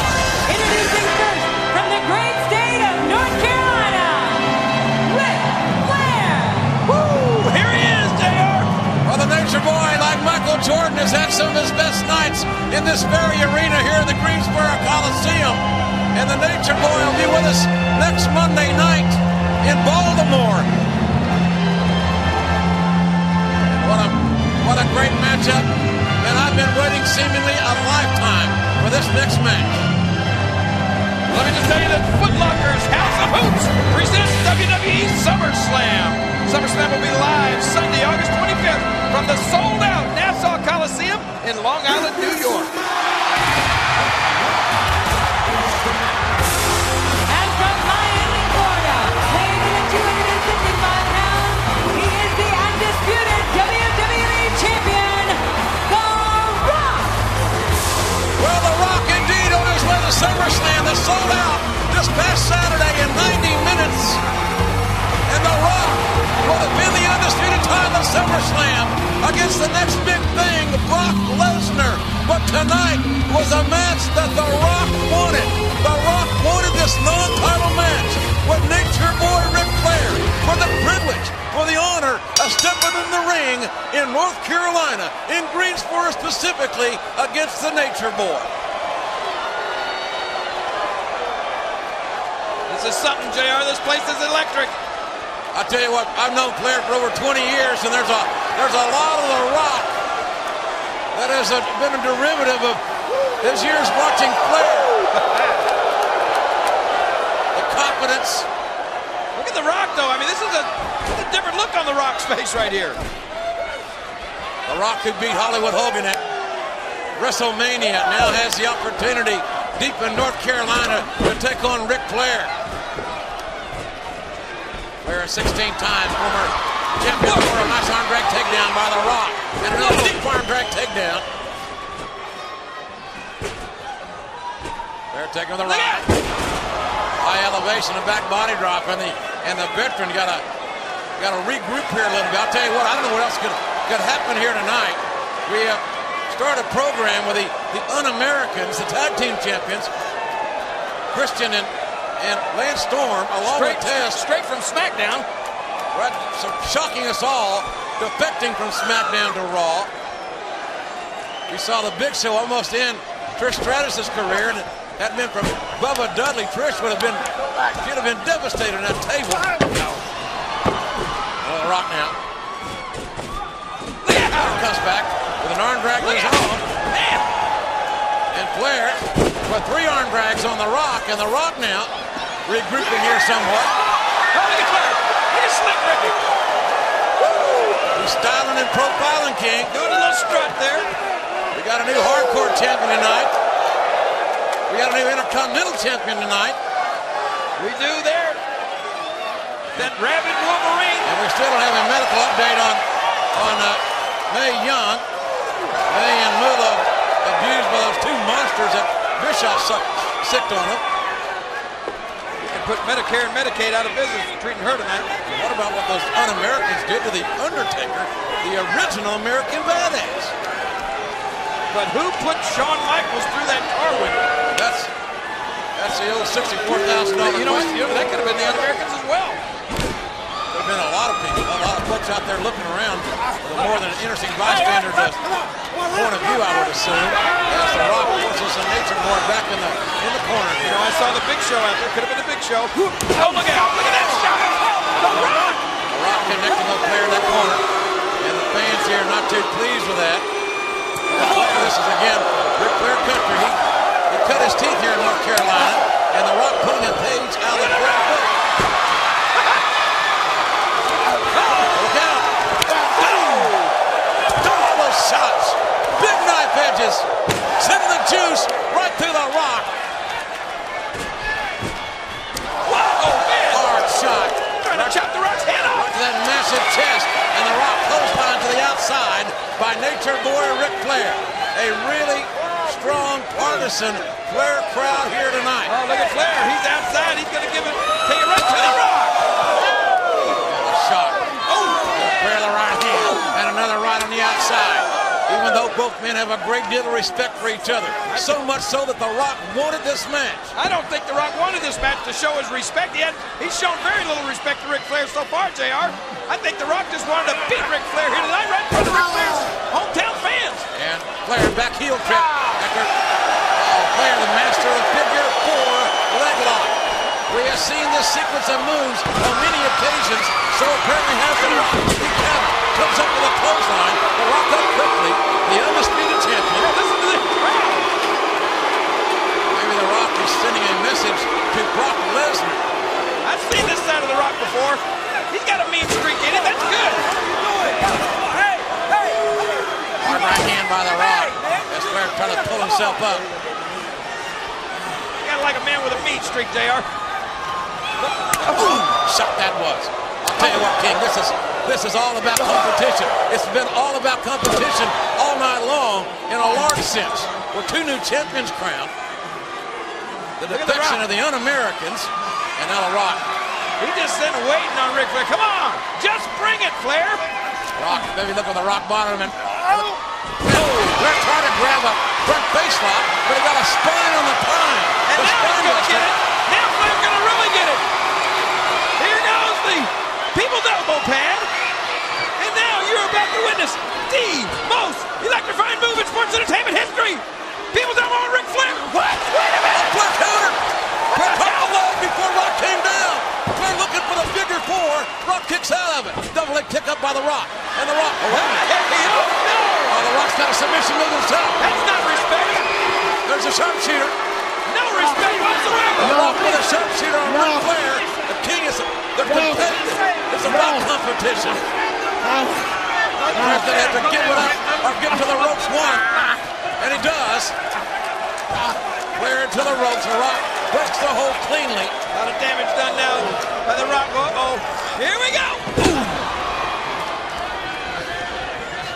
Rock again, stepping over, hooking those ankles, and now trying to go behind Flair with a thumb to the eye. That's why he's the dirtiest player in the game. Shot that was. Hard shot. And now Flair, he's looking for that figure 4. I think he's got it. The third time. He got it. Flair with a figure 4 on the Rock in this non-title match. The Rock in the center of the ring with nowhere to go. And the master of the figure 4 has the submission maneuver locked in. Chanting for The Rock, many of them anyway. The Rock reaching for that bottom rope. People can't make their minds up. They got it. A lot of damage done to the legs of The Rock at the hands of the Nature Boy, Ric Flair. Here we go. Oh, man. the knee. No wasted motion again. Upstairs, he sends the electricity through your body with those chops. Go to the right hand. The Rock blocked the right. The Rock comes to the right. She goes over. Rock land is SmackDown now. Block. Look out. Flair blocks a stiff punch. Flair fighting back. SmackDown of his own here. Flair reliving his glory days in Mid-Atlantic in the NWA. Here at Greensboro.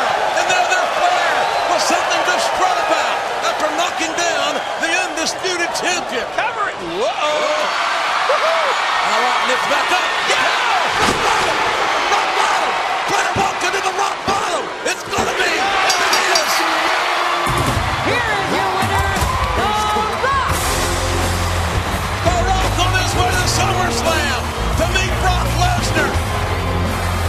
SummerSlam is sold out, but tonight the match, or main event, was about respect. Woo! That was something, JR. I thought Flair had The Rock in big-time trouble. And then Flair strutted right into the rock bottom. It's like, The Rock, what's he thinking about here? Flair walked right, it's like walking into a right hand by Mike Tyson. Hey, but you know what? Flair said he had a big announcement to make after this match. Well, that's right. You can only imagine what that could be. There's the hand. The people's hand. Friendship and respect. That's about competition. That's what Raw's about. Athletic competition. Look at Ric Flair raising The Rock's hand. From perhaps the greatest champion in the eyes of many of all time, Ric Flair, to the man, the undisputed champion, The Rock. A competitive, respectful main event.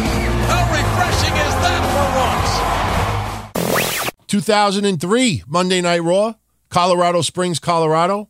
Molly Holly defeats Gail Kim to win the women's title, and Molly would go on to hold the title for about 7 months. Pretty cool. Another audio clip coming momentarily. 2003, really, really sick, scary match. I remember it clearly at the time. Hardcore fans will agree also, just way over the top. If you've never seen it, you want to go seek out the video. I'm just warning you, it is very unsettling to see. Happened in Dover, Delaware, that state is very, very lax when it comes to hardcore rules. Combat Zone wanted to do their events in Pennsylvania. They wanted to do their events in Jersey. And even Jersey, it was somewhat lax with their hardcore rules as well. But Delaware, a whole fucking different animal. The shit that you could get away with in Delaware with hardcore wrestling at that time was unheard of. It was insane. I just think back at that time. This was right after XPW invading Philly. This was just sick, sick shit. Nick Mondo over Ian Rotten, 200 light tubes match to win Combat Zone Wrestling's Tournament of Death 2. Now, this was a tournament. So you had semifinal matches as well. And unfortunately, Nick Mondo had a semifinals match. Now, keep in mind, what I'm about to say happened before the finals. All right. You had Nick Mondo versus John Zandick. John Zandick did like I don't know if you would call it a Death Valley Driver. I know the name of the move was the motherfucking bomb. Just picture this. They build a little like log cabin type thing out of light tubes. They have tables. So what happens? You have John Zandig and Nick Mondo climb the top of a roof of a building, and he throws them off the building. They both go off the building through tables, through light tubes. There is a gash on the back of Nick Mondo that makes some people queasy. And his injuries were so bad, he never had a career again. And he was only 23 years old at the time. And again, if you seek out this video, it is disturbing. And it was just way too extreme, way too over the top. It's just amazing that you didn't have some people literally drop dead from some of this stuff. It was out of control. Hardcore wrestling around 03, really, really out of control in some areas. So, and I'm not taking anything away from the people who performed that night. It takes a shitload of balls to do what they did, but they're just a little bit too far, in my opinion. 2003 as well, Pro Wrestling Guerrilla from California is created. And it was created by California wrestlers Joey Ryan, Super Dragon, Disco Machine, PWG, they had some very unique artwork to themselves, just the way that they presented their product. It was it had a California influence to it. I don't want to say Hollywood influence to it, but PWG events were very unique at the time. You go back and you look at this first ever event in 2003. I think the main event was AJ Styles versus Kazarian. And they had others on the show as well that were mainstream talent at the time. You had a lot of locals as well. But for anybody that's ever been a fan of PWG, it all started this week in 2003. And wrapping up 2003, WWE had their Vengeance pay-per-view from Denver, Colorado. This was the first SmackDown-only pay-per-view because they did the brand split right before this. The month before, they have Raw with Bad Blood, so this is the first SmackDown. Now, keep in mind, yes, Raw and SmackDown split. In this day and age, you feel that the roster is very watered down. Not enough mainstream stars. You go back and you look at this card in 2003, I think people would arguably say this is a stacked card.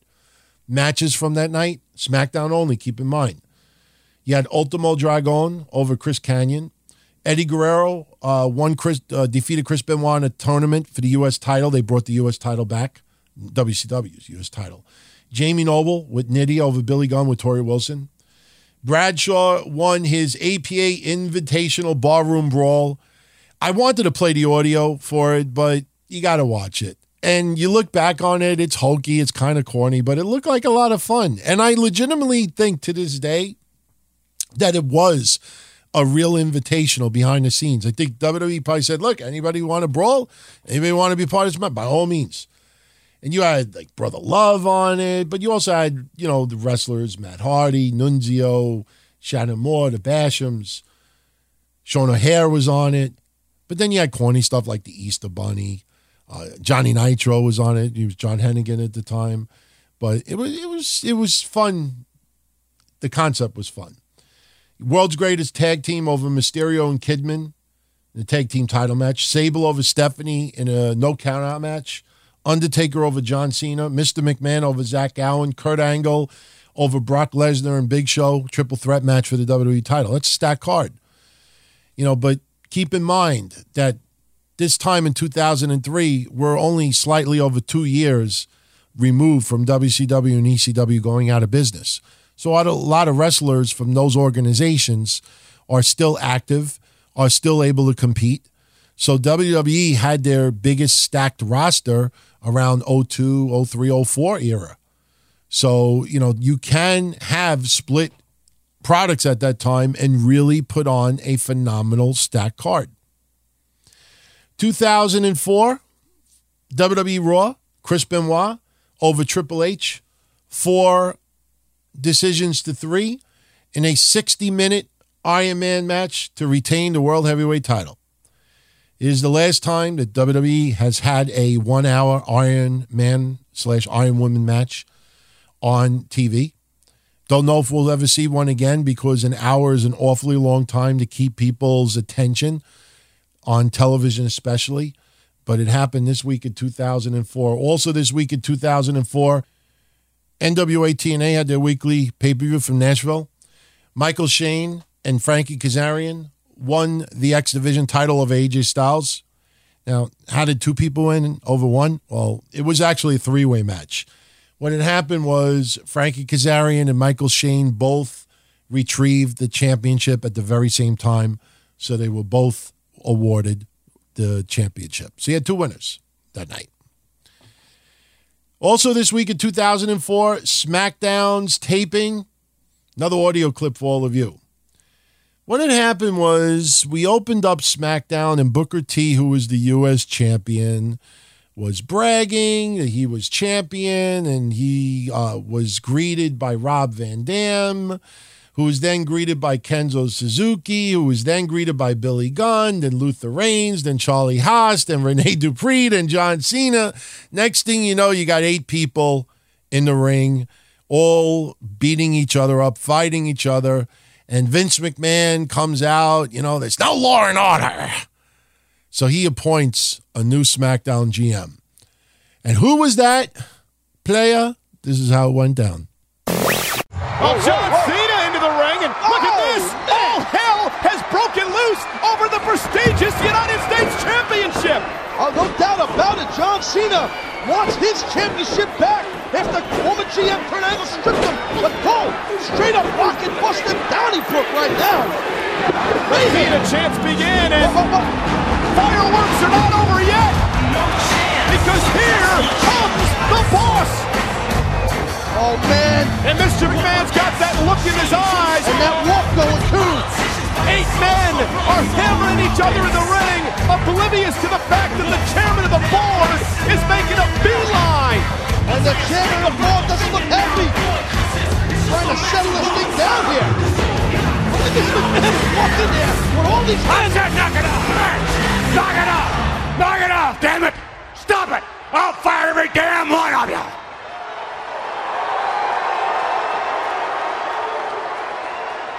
Seems no matter where I go, I always stand in the middle of controversy and chaos and turmoil. But that's not my place to stand tonight. That's the place for somebody else to stand. That's the place for someone who will decide the fate of the United States Heavyweight Championship. The person who will stand in this ring will be the new general manager. Oh yeah, and I believe in baptismal by fire, so therefore there is no better time than to introduce you to your new general manager, Theodore Long. Wow! Not quite what I expected.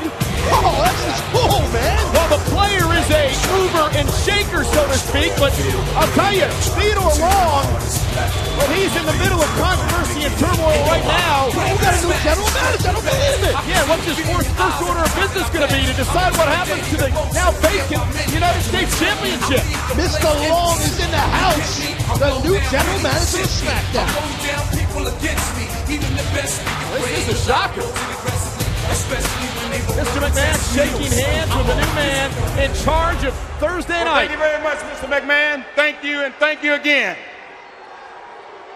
Now, just a minute, let's see what we've got here. Now, as I look around, I see there's 8 men out here acting like children, arguing over who will be the U.S. champion. Now, you see, it's obvious to me that there's only one man here tonight that deserves to be the U.S. champion, and that man, Mr. Long. Mr. Long, I want to thank you, and I graciously accept. Hold on just a minute, player. I got news for you. You ain't accepting anything. Now, I want to know, did I call your name? Did I ask Booker T to step forward? Well, let me say something, Booker T. You've been hating on SmackDown ever since you've been here, player. So, I'll say this to you. Why in the hell should I give you anything? Now, you tell me that. Well, let me say something, Booker T. Here's what's going to happen here tonight. This is the land of opportunity. Nobody is going to give anybody anything. So what I'm going to do tonight, I'm going to make my first ruling. And that is, I will have, for the first time ever, an 8-man elimination championship match for the U.S. title. Wow! Wow, that's great! Wow! And you know something? All 8 of you, it's going to be every man for himself right here tonight in Cincinnati. Now you better believe that. Mr. Long laying it down, Cole. An auspicious start for the new general manager, making major impact. An 8-man elimination matchup for the United States Championship tonight. 2005, get 2 more audio clips, and I know you're going to enjoy both. Even though one of them is John Cena, I still think you're going to enjoy it. First, this week in 05, WWE had the Great American Bash from Buffalo, New York. Reason why I mention this event is because this was the last ever TV appearance of Mark Copane, who was playing Muhammad Hassan. he wrestled Undertaker. I think a lot of people forget that was a number one contenders match, all right, for the title. So, Muhammad Hassan, when you hear that he, was on pace of winning the title that summer, yeah, I mean, everything seemed to lead to that. But what a really abrupt, sad way for Muhammad Hassan's career to end in WWE. He wrestled Undertaker. He lost. They did that spot where Undertaker threw him through the stage, and he would be sent back to OVW, stood there for about 2 months, and was released altogether. And that's been the history of Muhammad Hassan since. We've had one indie appearance, and that's it. So pretty sad. Now we go to Raw, and we go to SmackDown. 2 audio clips. One I remember is hokey. I listened to it again. It still feels hokey. But because Eddie Guerrero's involved with it, it makes it a little bit more enjoyable. But before we do that, it was this week on Monday Night Raw, 2005. We were supposed to have a Battle of the Bands. It was supposed to be Fozzy performing live on Raw versus John Cena performing live on Raw.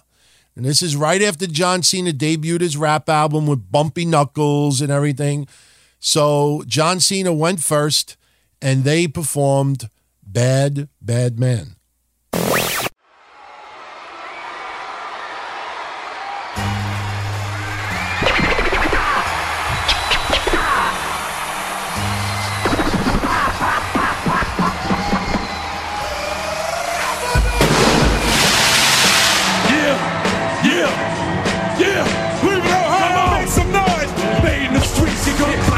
They be dropping their heat. Shock the world, now I'm standing alone.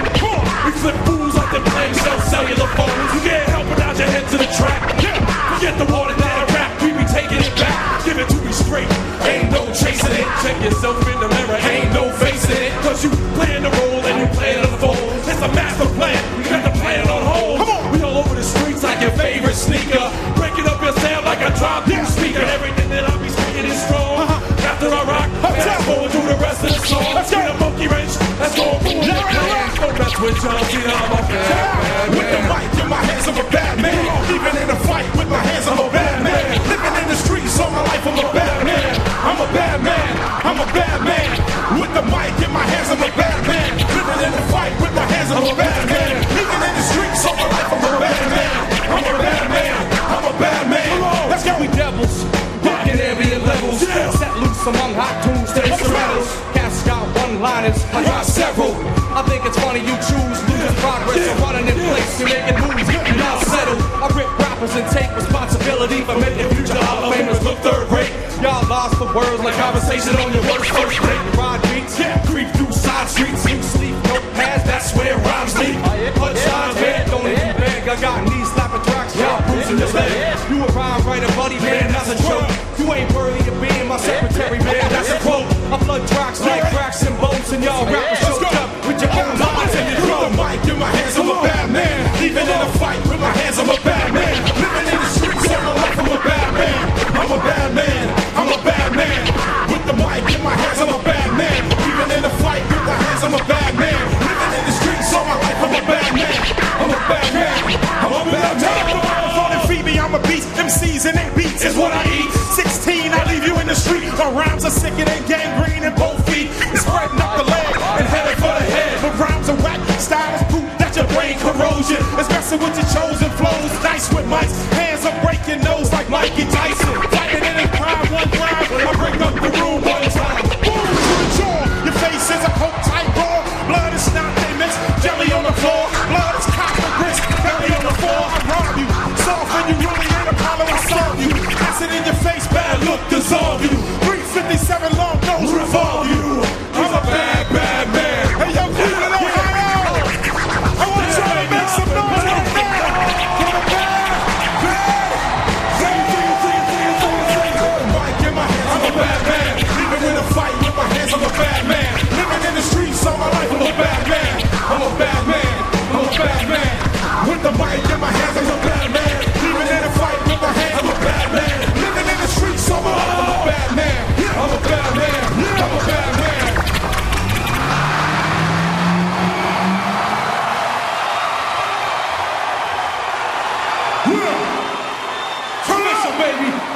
Universal, baby.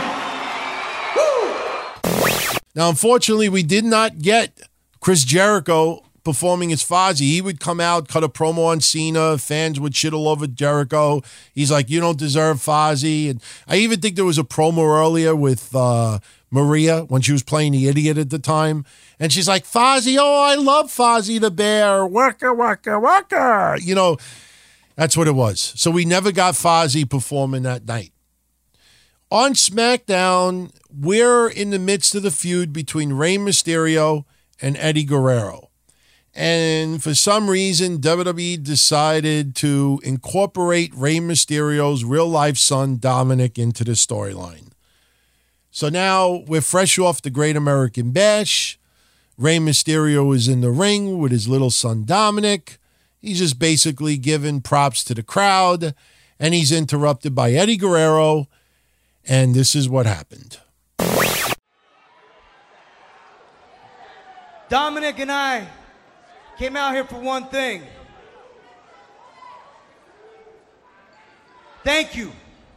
Thank you very much for the support. Gracias. Gracias por el apoyo que me han dado. Hey, Ray! Oh,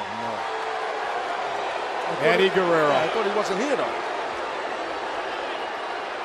Orale, Dominic! What's up, Holmes?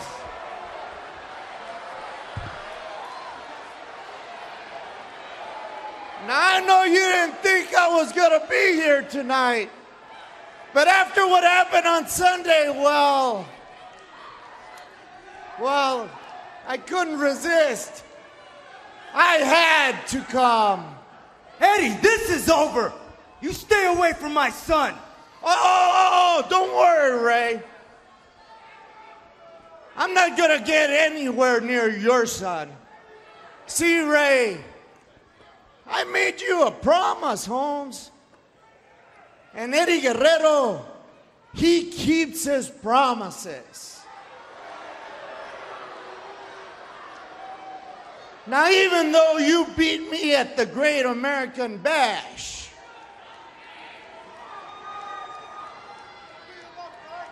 I also promised you other things, like I never lose. No one beats me at the end, Ray. I always win at the end. I'm Eddie Guerrero. Nobody beats me porque yo soy la ley. I am the law.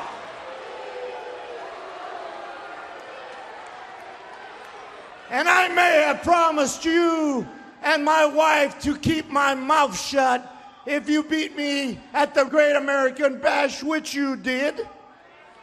But guess what, Ray? I lied!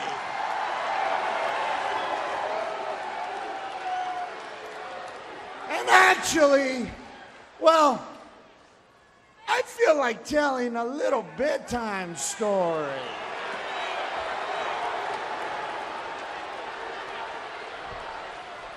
Eddie's bedtime story. You know, the one I started long ago, the one with... Hey, don't go there. Oh, yeah. Stop that. Once upon a time, in a land far, far away, lived a little boy named Dominic.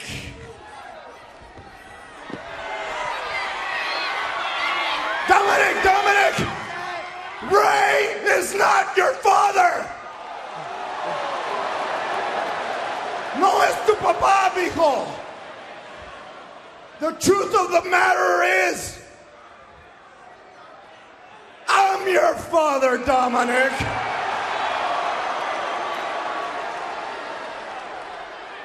I'm your papi.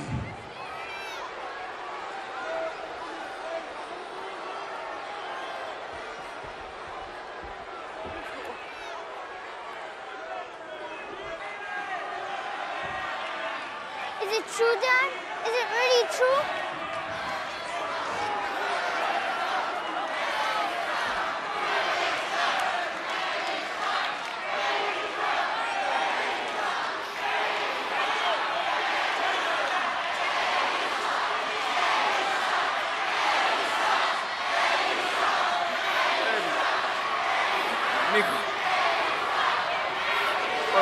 mijo. No le hagas caso.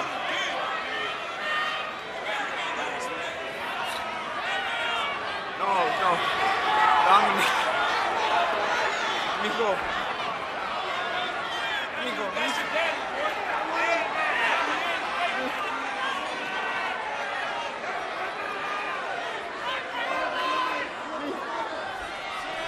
No, Dominic.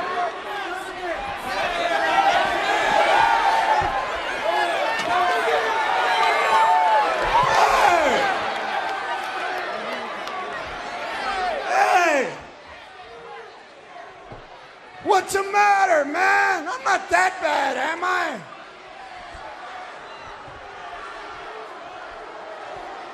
I mean, I'm not perfect, but nobody is. What is it? Do I smell bad or something? No, maybe it's this arena. Maybe it's you people.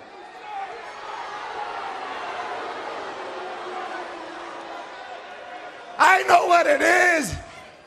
Ray probably didn't want to hear the rest of the story.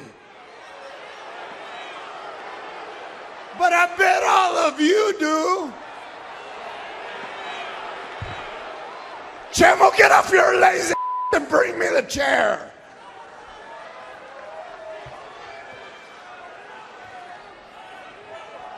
Now let me get real comfortable. Because it's Eddie's bedtime stories. So let's dim the lights. And I'll be very quiet like good little boys and girls.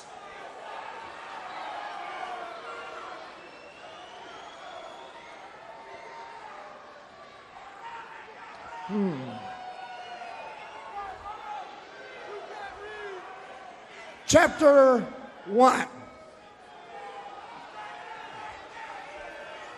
There was a time when me and my wife were separated.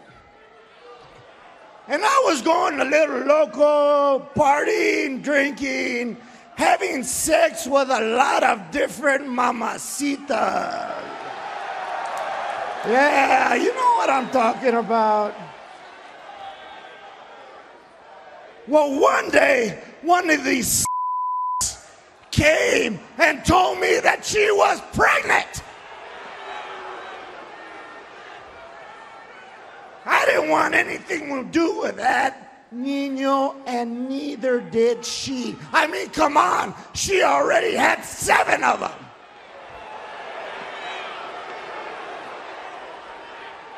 So I told her I would take care of it.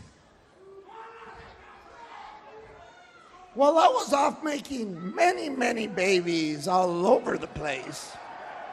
Ray and his wife were trying to do the same thing. Unfortunately, Ray was shooting a lot of blanks.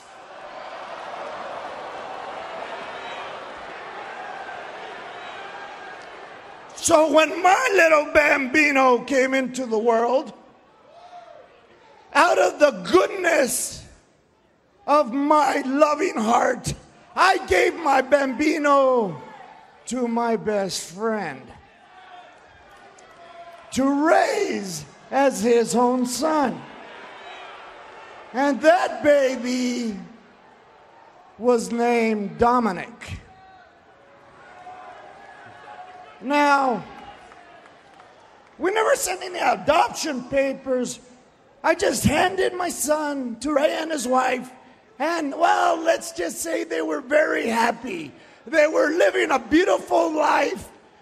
All their prayers were answered. They were in paradise. So instead of me being daddy, I became Uncle Eddie.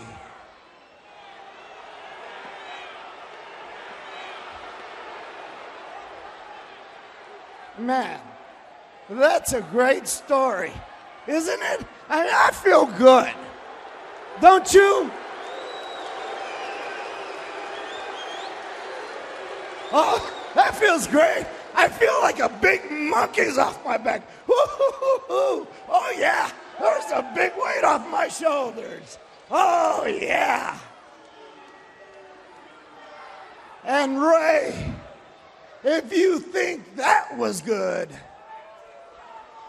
wait until next week and you hear chapter 2.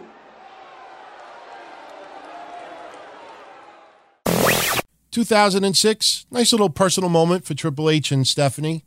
This week in 06, they gave birth to their first ever daughter, Aurora Rose. It was cool for that. Also on Raw this week in 06, they had a nice little fun match, if you want to go check it out. Ric Flair and John Cena over Morrison and Edge. I actually watched it again this week, and it is a fun match if you want to go check it out. And also on Raw that week, they were in the midst of doing a Diva search. I figured you all get a kick out of this. The Miz was hosting at the time, and this week on Raw, they had an elimination, and this is who was eliminated. All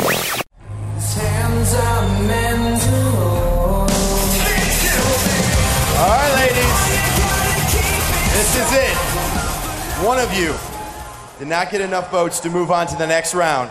Now, even though Milena won the Diva Dance-Off last Friday night on SmackDown, everyone is up for elimination. No. So let's get to it. Who do you think it's going to be? I think we should keep all 7. Will it be Layla? Or maybe Rebecca? Let's keep them all. The WWE fans have spoken. And the diva with the fewest amount of votes is Maryse. Oh. Sorry, girl. You are eliminated. Thank you. You've done a wonderful job. Give it up for her.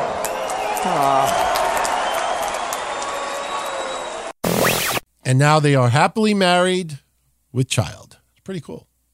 2007, WWE signs Ted DiBiase Jr. to a developmental deal.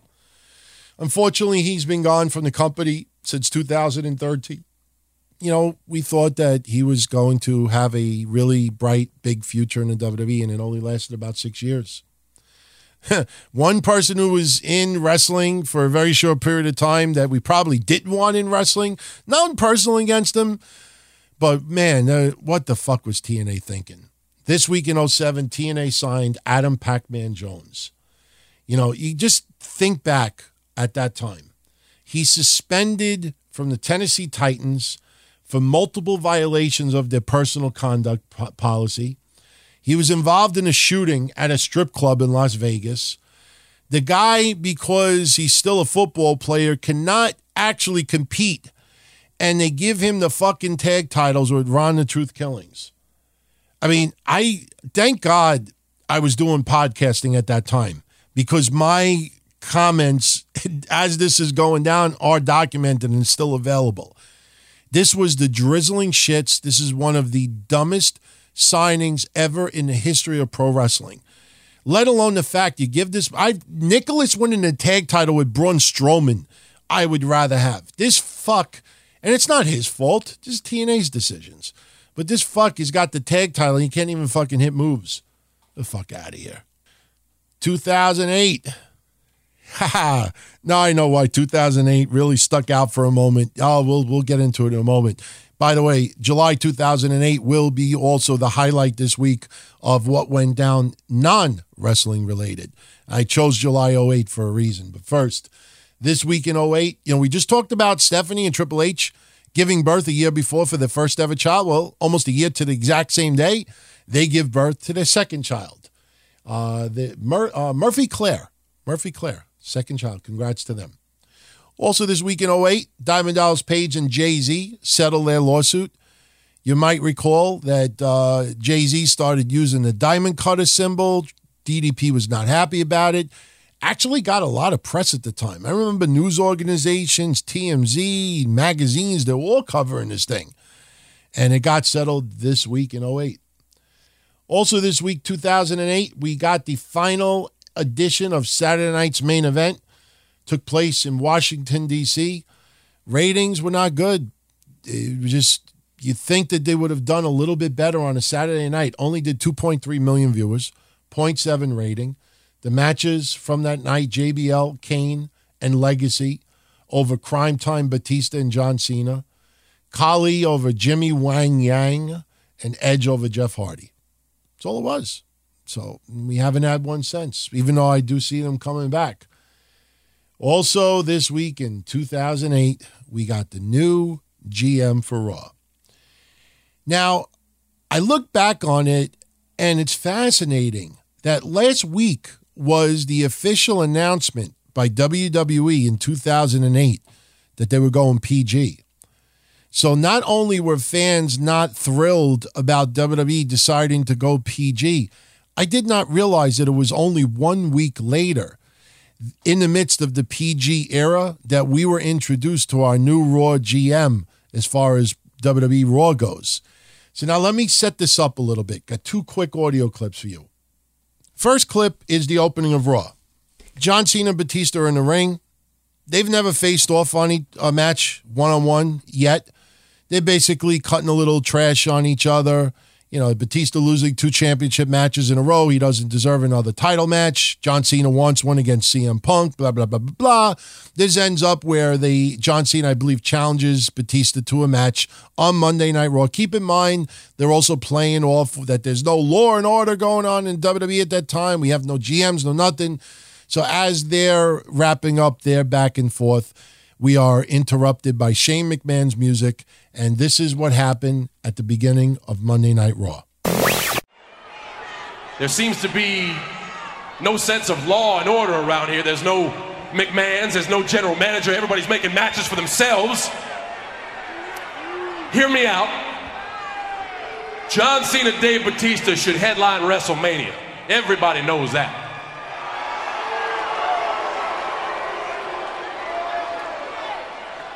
What do you say WrestleMania happens tonight?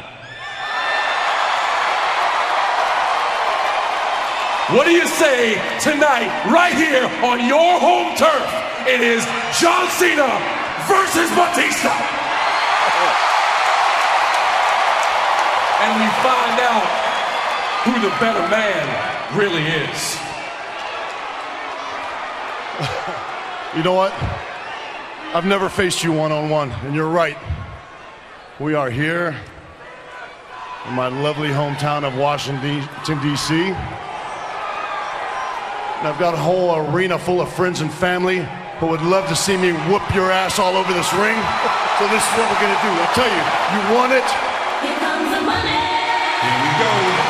Oh! Well, we heard rumors on WWE.com all day long that Shane McMahon was going to be here tonight. Well, there he is. Is he ever? Oh, I'm anxious to hear this announcement.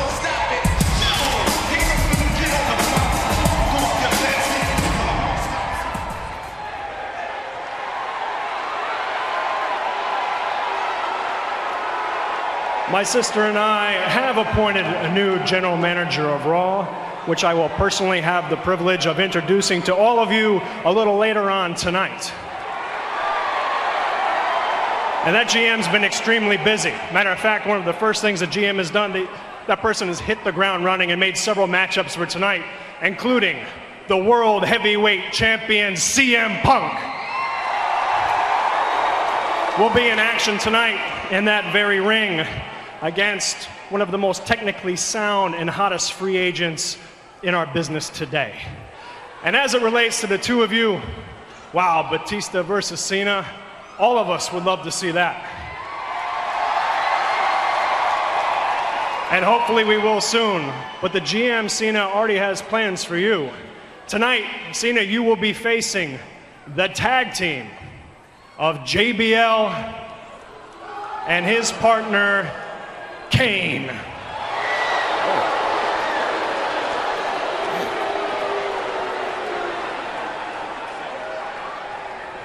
Almost forgot one thing. And Cena, your tag team partner will be the hometown boy, the Animal Batista. Wow, man. This Shane wasn't kidding when he said this new general manager hit the ground running. Matches have been made. These two guys wanted to go one-on-one with each other. Instead, they're going to be partners here tonight on Raw against JBL and Kane. So now Monday Night Raw is about to be over. It's like 11:05, 11:06 p.m. We're about a minute done. We don't even know the GM yet. So you have Batista and John Cena in the ring together. Shane McMahon's music hits once again, and he's about to announce the new GM for Raw. Now, at this time, Mike Adamle hits the ring because he's the one that does the interview segments at the time. He was going to interview John Cena and Batista to their reaction on the new GM. Unfortunately, we got a little bit of a swerve.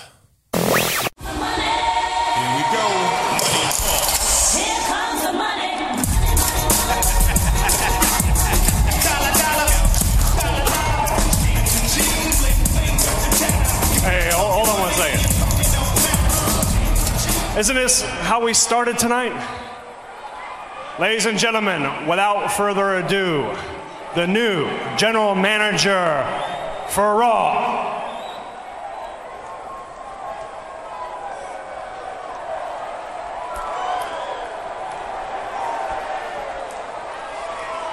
Mike Adamle. How you doing, Dave?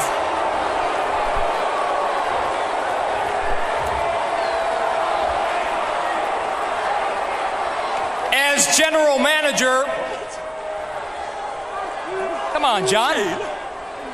As general manager, I am proud to announce that at SummerSlam, it will be John Cena versus the Animal Dave Batista. Good luck.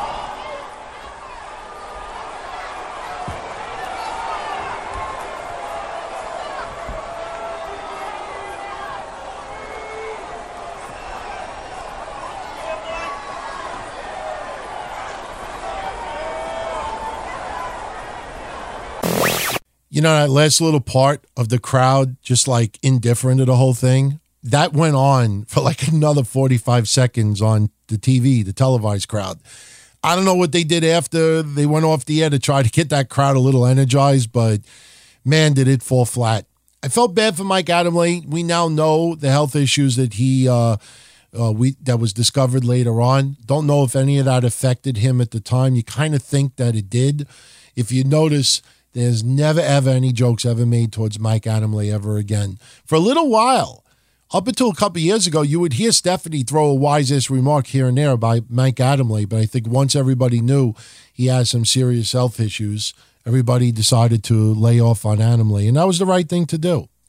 So with WWE going full-blown PG and telling us they were going full-blown PG at this time back in 2008, let's take a step back and look at what was going on non-wrestling related at that time. Now, as far as world news goes, the only main story that was happening at this time in 2008 came out of Malaysia. A name I'm sure some of you will remember. Malaysian politician Anwar Ibrahim arrested, charged with sodomy. Pretty fucked up. On the sports side, we had the baseball all-star game here in New York, Yankee Stadium. The AL defeated the NL 4-3, and I'm sure if you're a baseball fan, you remember one of the biggest moments coming out of that weekend, Josh Hamilton in home run derby. Come on, that was fucking insane.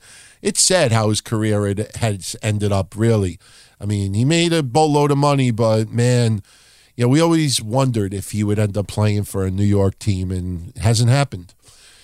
Also in NBA news, Seattle Supersonics, they reached a settlement and they were allowed to move to Oklahoma City. On the tennis side, Wimbledon. On the women's front, Venus Williams defeats Serena Williams, her sister, 7-5, 6-4. On the men's side, Rafael Nadal defeated Roger Federer, 6-4, 6-4, 6-7, 6-7, 9-7.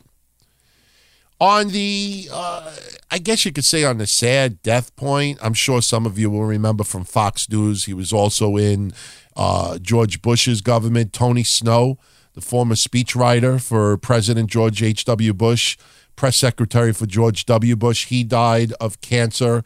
Bobby Mercer, longtime Yankee, very, really a wonderful man. I mean, I'm pretty much a Met fan, but Bobby Mercer was so beloved here in New York. I even have a lot of retro footage of him playing for the Cubs in the late 70s. Even got a couple of games with him playing on the Giants, believe it or not. He died from cancer as well at age 62. And Estelle Getty, Golden Girls, she died at the age of 84. Now, as far as the entertainment front goes, this is pretty cool. Dark Knight, directed by Christopher Nolan, starring Heath Ledger and Christian Bale, premiered here in New York. Slumdog Millionaire, which was the 2009 winner of Best Picture. It actually debuted at the Telluride Film Festival. I think that's how I'm pronouncing it. The Bachelor, Andrew Firestone, one of the most famous names to come out of that TV show. He, at 32 at the time, married Serbian model and actress Ivana Bazilovic. I think that's how you pronounce her name. American Pie actor Jason Biggs gets married to actress Jenny Molin. Here's a little controversy for you. Back at this time in 2008, Madonna performed in concert. After the concert, she hosted an after party in her New York City apartment. One of the persons who not only attended the concert, but the after party was Alex Rodriguez. A couple of days later, I don't know if it's coincidence, but his wife, Cynthia, at the time, filed for divorce after 6 years of marriage. So I know we know the history between A-Rod and Madonna since then, but, you know, something was going down at this time in 2008. Price of a stamp at that time, 42 cents. Cost of a gallon of gas, $3.39. And wrapping this up, top songs at this time in 2008. The top UK song, Dizzy Rascals Project with Calvin Harris and Chrome's Dance With Me. Cause I'm the man for the job, let me work here. I won't waste no time, I make it worth it. 100% I make it worth it. You got a body to die for, let me work here.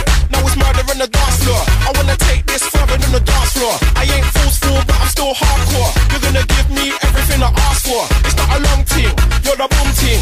Maybe more than a hotel room thing. I'll never know if I just walk past. I really wanna dance. The top dance song in the U.S., the Pussycat Dolls, When I Grow Up.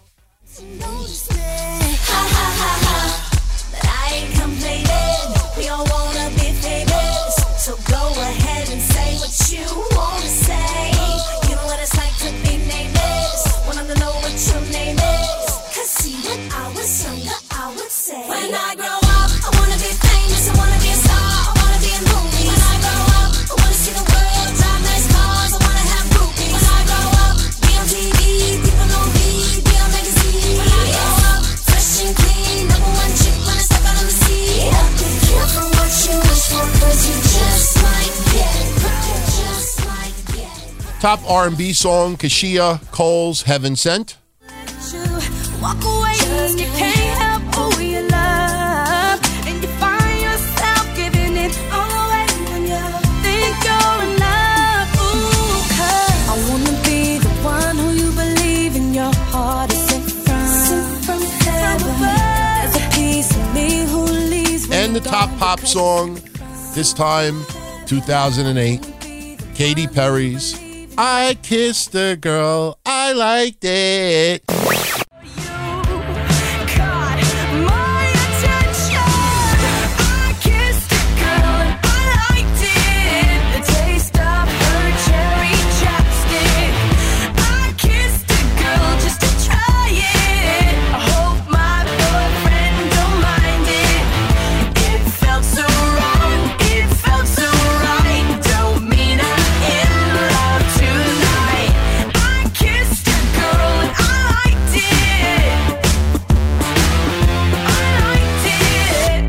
Hated that fucking song. It had nothing to do with the lyrics.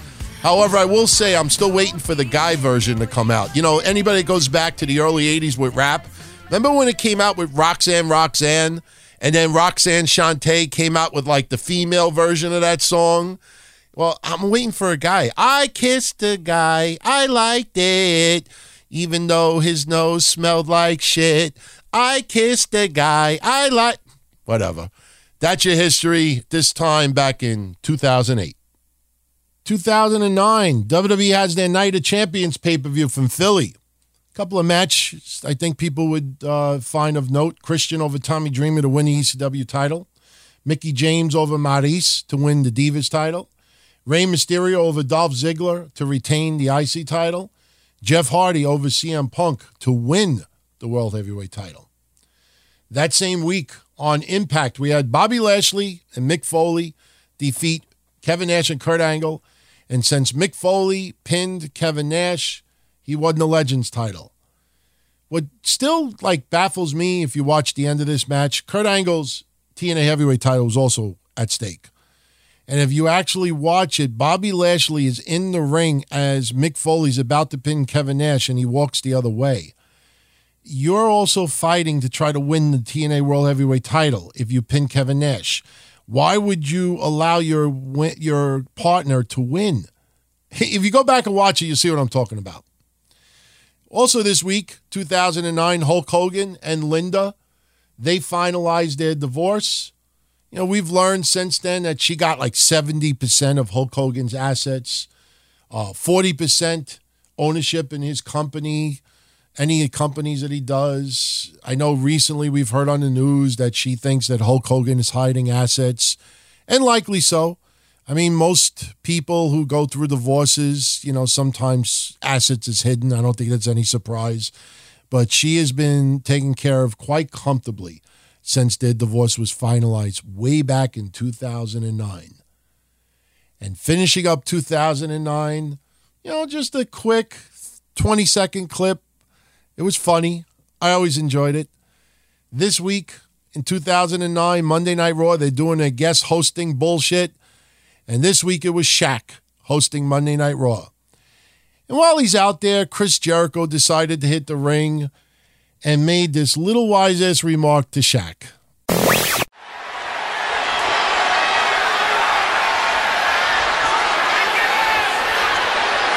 When I heard that the most dominant player in NBA history was guest hosting Raw, I automatically assumed it was Kobe Bryant.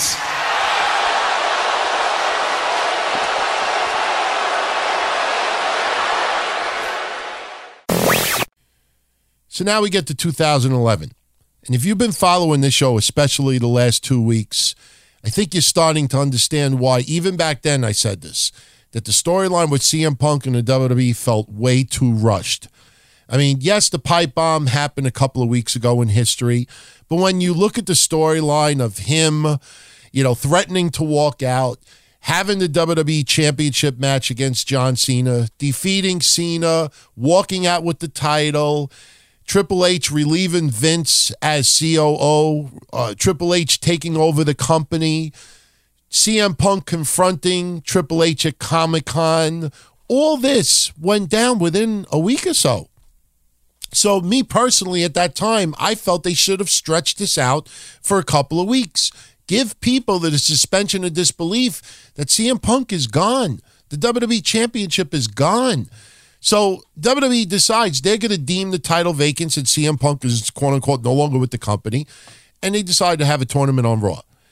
And the first warning sign that Rey Mysterio was not going to keep this title was that the tournament was done right at the beginning of the show.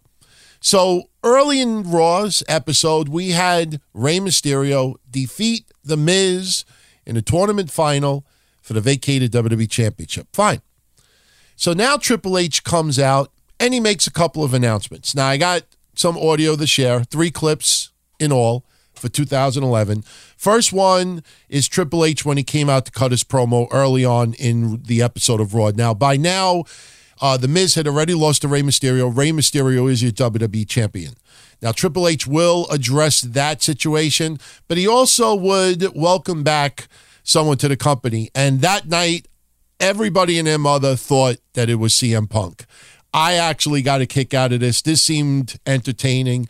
Felt like Triple H trolled the fans a little bit, but the surprise was still good nonetheless. Here's Triple H from Raw 2011. Tonight, we crown a brand new WWE champion. Congratulations to Rey Mysterio.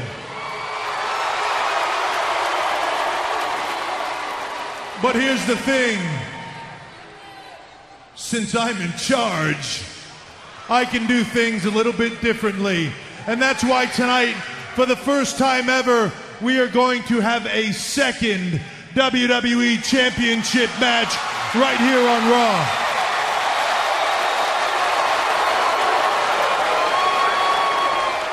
Now, I've spoken to both men, and both men are in agreement that this match needs to take place, and it needs to take place tonight. That is why Rey Mysterio will defend against the man that was cheated out of his deserved rematch. Tonight, it will be the brand new WWE Champion Rey Mysterio defending against John Cena.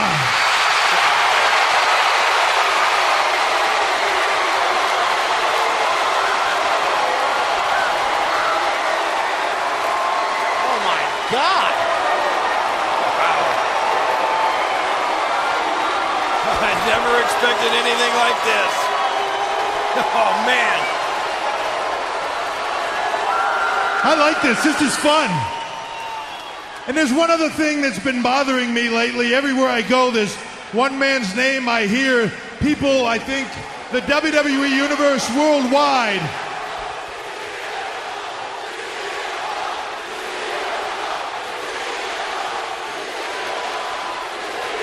There's one name that I think the WWE Universe worldwide is in agreement should be back here on Raw.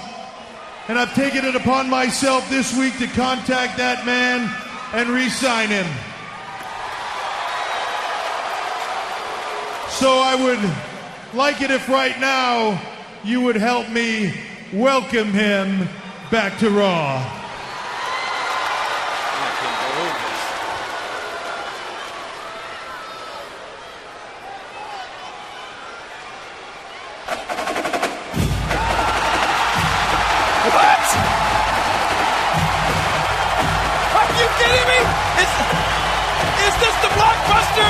Superstar returning to Raw. Look at this.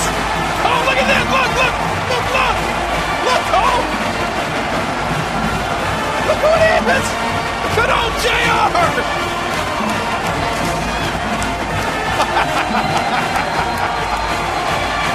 Oh, look at your face.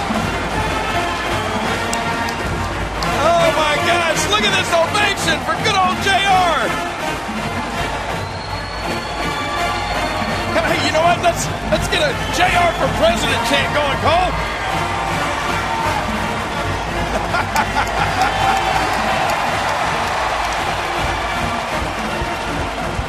Good old JR back. Oh, man. Oh, it's great to see you, JR. Welcome home. Oh, come on. So now we have JR return, which was cool. But not only did it just feel awkward of Rey Mysterio winning the title at the beginning of the night, you now announce, as Triple H is announcing, that he's going to defend the title against John Cena. Now, did John Cena in storyline deserve a rematch? Yeah, he lost the title. He's granted a rematch. But to rush it on the same episode of Raw with Rey Mysterio winning at the beginning of the show, I could tell you that a lot of people, including myself, thought Rey Mysterio was losing his belt at the end of the night. Little did we know how the night would end up, but basically you had John Cena win the title. And this is how it went down. Here's the closing moments of John Cena winning the championship. Cena slowly advancing. Oh, both men having so much respect for the other as Cena eats the second turnbuckle after the drop toe hold by Rey Mysterio. Again using leverage and quickness to take the bigger, stronger man down. Got to win this thing with a pinfall or submission. Rey going up top. High risk. It pays off. See the Zuton and Cena able to counter. Oh no, the new WWE champion. Counters it back. Oh, look at this. What? Rey Mysterio. And Cena in the STM. Oh my gosh. The new WWE champion with his title at stake. Has the challenger's finishing maneuver applied on John Cena. The roles are reversed. You're right. you're set. That is Rey Mysterio with the STF on Cena. I knew this was history in the making, but did you ever think you'd see Cena tap after this? He's fading. I've never seen anyone apply this hold other than John Cena this effectively. But what is Cena? Cena's strength, his heart on one leg. This is unbelievable. Like Cena's like Superman here. My God, Cena showing unbelievable, uncanny power. On one leg, countering his own finishing maneuver. Cena's leg gave away. His knee buckle. That knee buckle, the left leg gave away on Cena's buckle. And now can Mysterio take advantage? Now watch it, John. 619 connects. Speed dive by Rey Mysterio. And Rey, you can do it now. You have the opportunity, Rey. Just like earlier tonight, the same sequence. I guarantee you Rey Mysterio is thinking about taking that title home to his wife and kids. Here it comes. Fans on their feet. No. Cena got a leg up. He may have paid for it. He got a leg up, but he's paying for it. Cena's hurt just as bad as Rey. What an amazing night here live on Monday Night Raw. The WWE title is on the line. Rey Mysterio won it earlier tonight and is now defending it against John Cena, who deserved a WWE Championship rematch. We have witnessed 2 WWE Championship matches on the same night. It's history here tonight. There's the champion, Rey Mysterio. There's the challenger, John Cena. They have given it all here in a very physical matchup. And in the meantime, and by the way, I got to say welcome back, JR. I'm glad you're here to witness history tonight. Look at this. Both men struggling to stand. Anybody's ball game here. But remember, the challenger, Cena, must pin the champion, Rey Mysterio, or make Mysterio submit. Oh, this is so good. This night is not about politics or anything else. It's about the WWE Championship. Oh, that was nasty. John Cena, using every bit of strength he could to turn that attempted Hurricane Rana into a power bomb. Oh, Rey took a bad fall on his shoulder there. Watch the brute strength of John Cena demonstrated here, but watch the bad landing by Rey. That was freakish strength by Cena, who's now going to go the Mysterio route. High risk. Whoa! Amazing leg drop. The impact. The height. The cover. Oh! Good grief. How did Mysterio kick out? That's why Rey Mysterio is the WWE Champion. He's absolutely amazing. What heart this young man has. What a night he's witnessed and been through here tonight. Look at this, JR. John Cena getting amazing elevation. And connects. He connects. But there's a cover. Watch Mysterio right there. Kick out. Unbelievable. We are witnessing history here tonight on Monday Night Raw, our second WWE Championship matchup. It is simply the fact that John Cena cannot put the new champion away. And Rey Mysterio already been through one grueling battle against The Miz earlier tonight. Now another against Cena, and still he maintains the championship. What a battler. Cena having trouble with his left knee buckling on him. And Mysterio has Cena set up. One more time on speed dial. Cena. The double eye. Look at the count, the cover. And Cena has done it. John Cena has won the WWE title.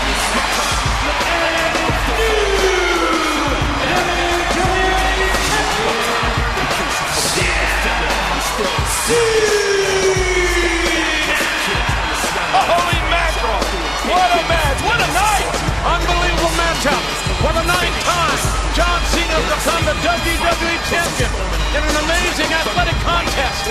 And look at the class, the professionalism of the champion, and of course, Rey Mysterio,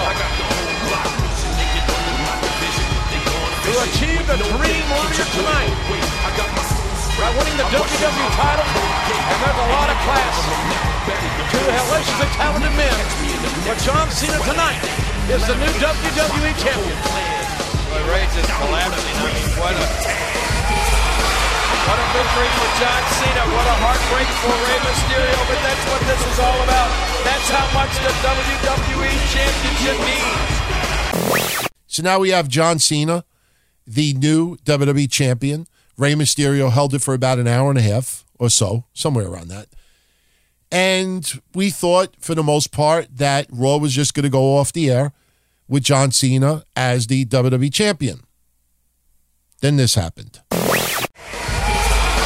What a victory for John Cena. What a heartbreak for Rey Mysterio, but that's what this is all about. That's how much the WWE Championship means. There's nothing more prized in sports.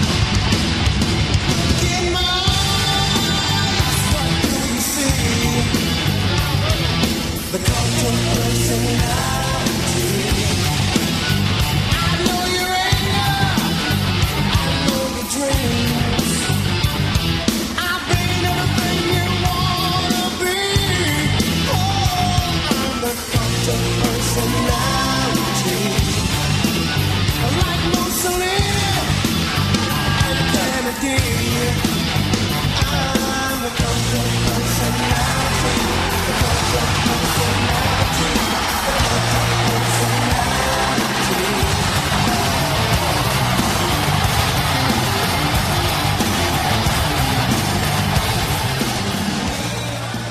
So as you could hear by the music, CM Punk made his return.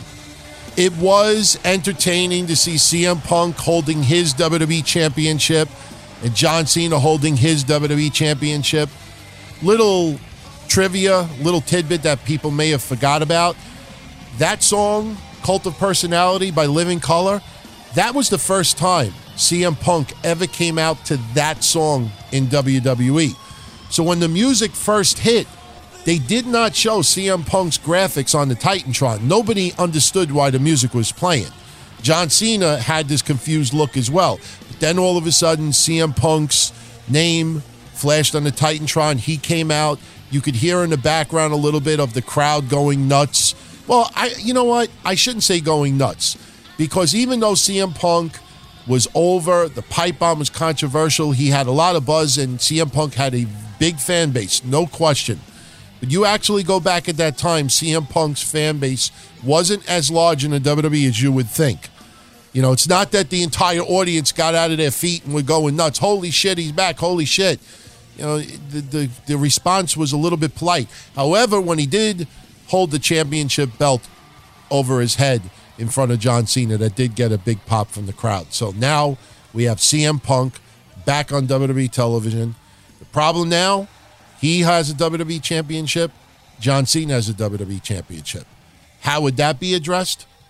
We'll cover that next week. 2012. Again, if you've been following this show for the last bunch of weeks, it was at this time in 12 that WWE had debuted NXT, taking over Florida Championship Wrestling as its own little promotion. Well, it was this week in 2012 that WWE had a tournament to determine the first ever NXT champion.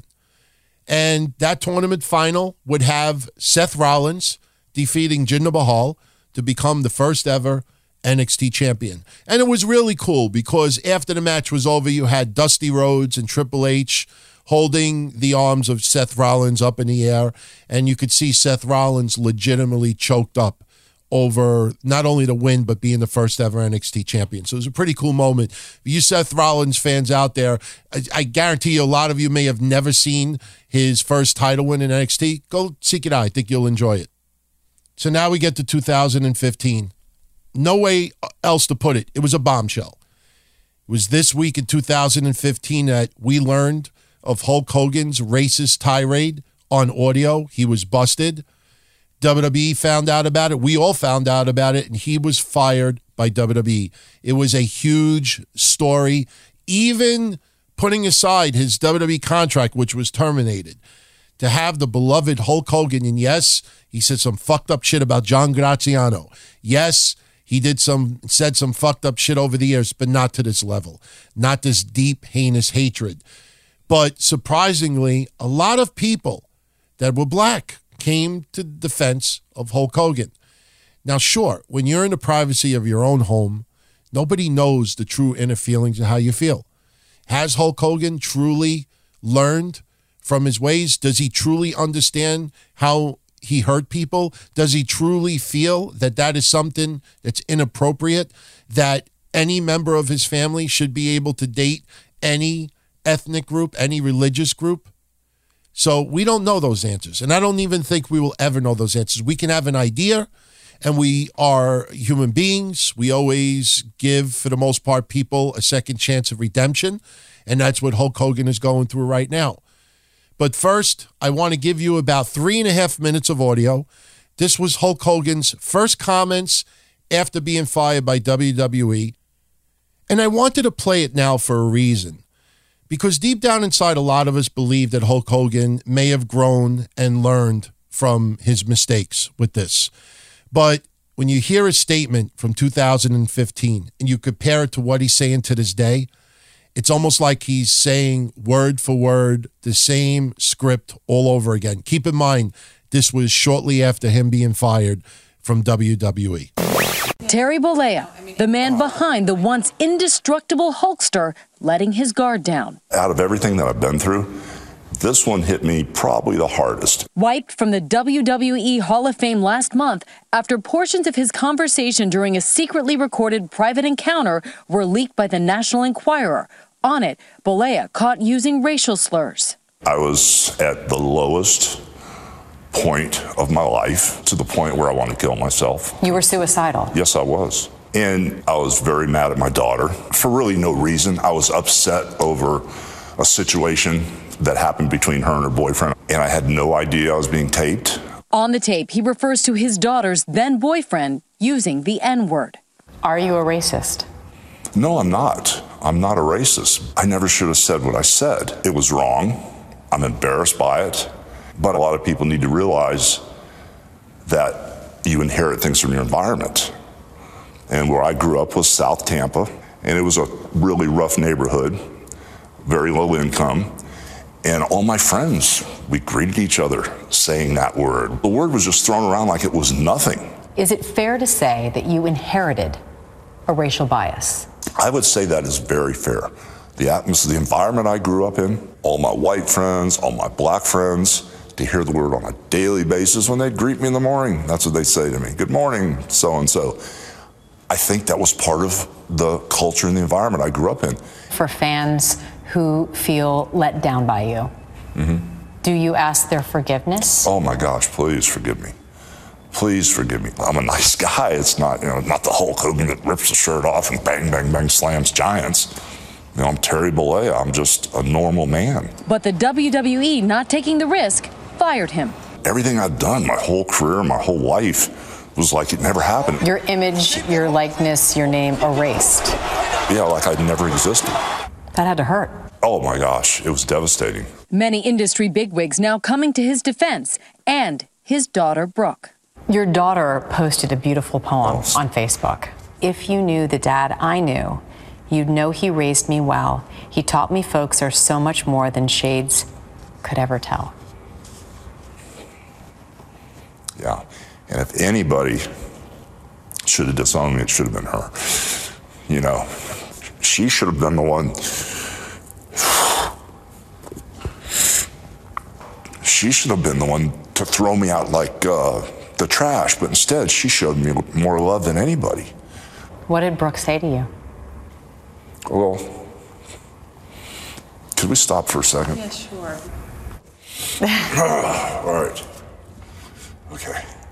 How has Brooke helped you through this? She's been so supportive. She was the direction of my attack. I was not so mad at her boyfriend. I was mad at her, and she instantly said, I don't even need to forgive you because I'm not mad at you. Now the man known for his superhuman strength is wrestling with turning this negative into a positive. Just because a person makes a mistake, just don't throw them away. You don't throw good people away. If everybody at their lowest point was judged on one thing they said, and all of a sudden your whole career was wiped out today because of something you said 10 or 20 years ago, it'd be a sad world. People get better every day. People get better. Hogan told me the day he was fired from the WWE was the greatest day of his life because the truth literally set him free. He's dedicated to raising awareness about the impact of racial slurs and working to rebuild trust with his fans and his daughter. So now I want to give you about 15 minutes of interview clips. And these all took place right at Hogan's firing and shortly thereafter. I made sure to be very thorough about this. I listened to interview after interview after interview. I wanted to make sure to not only get the broad spectrum of the wrestling industry commenting on this, but also not only white wrestlers, but black wrestlers. And I also wanted to pick people who knew Hulk Hogan a little bit more than just casual, appearing on shows together. So I think you'll find this very interesting. You're going to hear comments from Steve Austin, Chris Jericho, Kamala, Jim Ross, Kevin Nash, Scott Hall, The Rock, Tony Atlas, and Stevie Ray. I think you'll find some of these comments very, very interesting. And these years later, still accurate and really on point with what they said. Thought it was excellent. Check it out. Hulk Hogan's had a tremendous run. He got into, some issues. And, maybe when time washes all that away, he'll make a comeback. So what's your gut? Suppose in a year from now, do you think he will have entered the ring one more time in WWE? Man, speculation. That's up to Vince. He's a lot smarter than I am.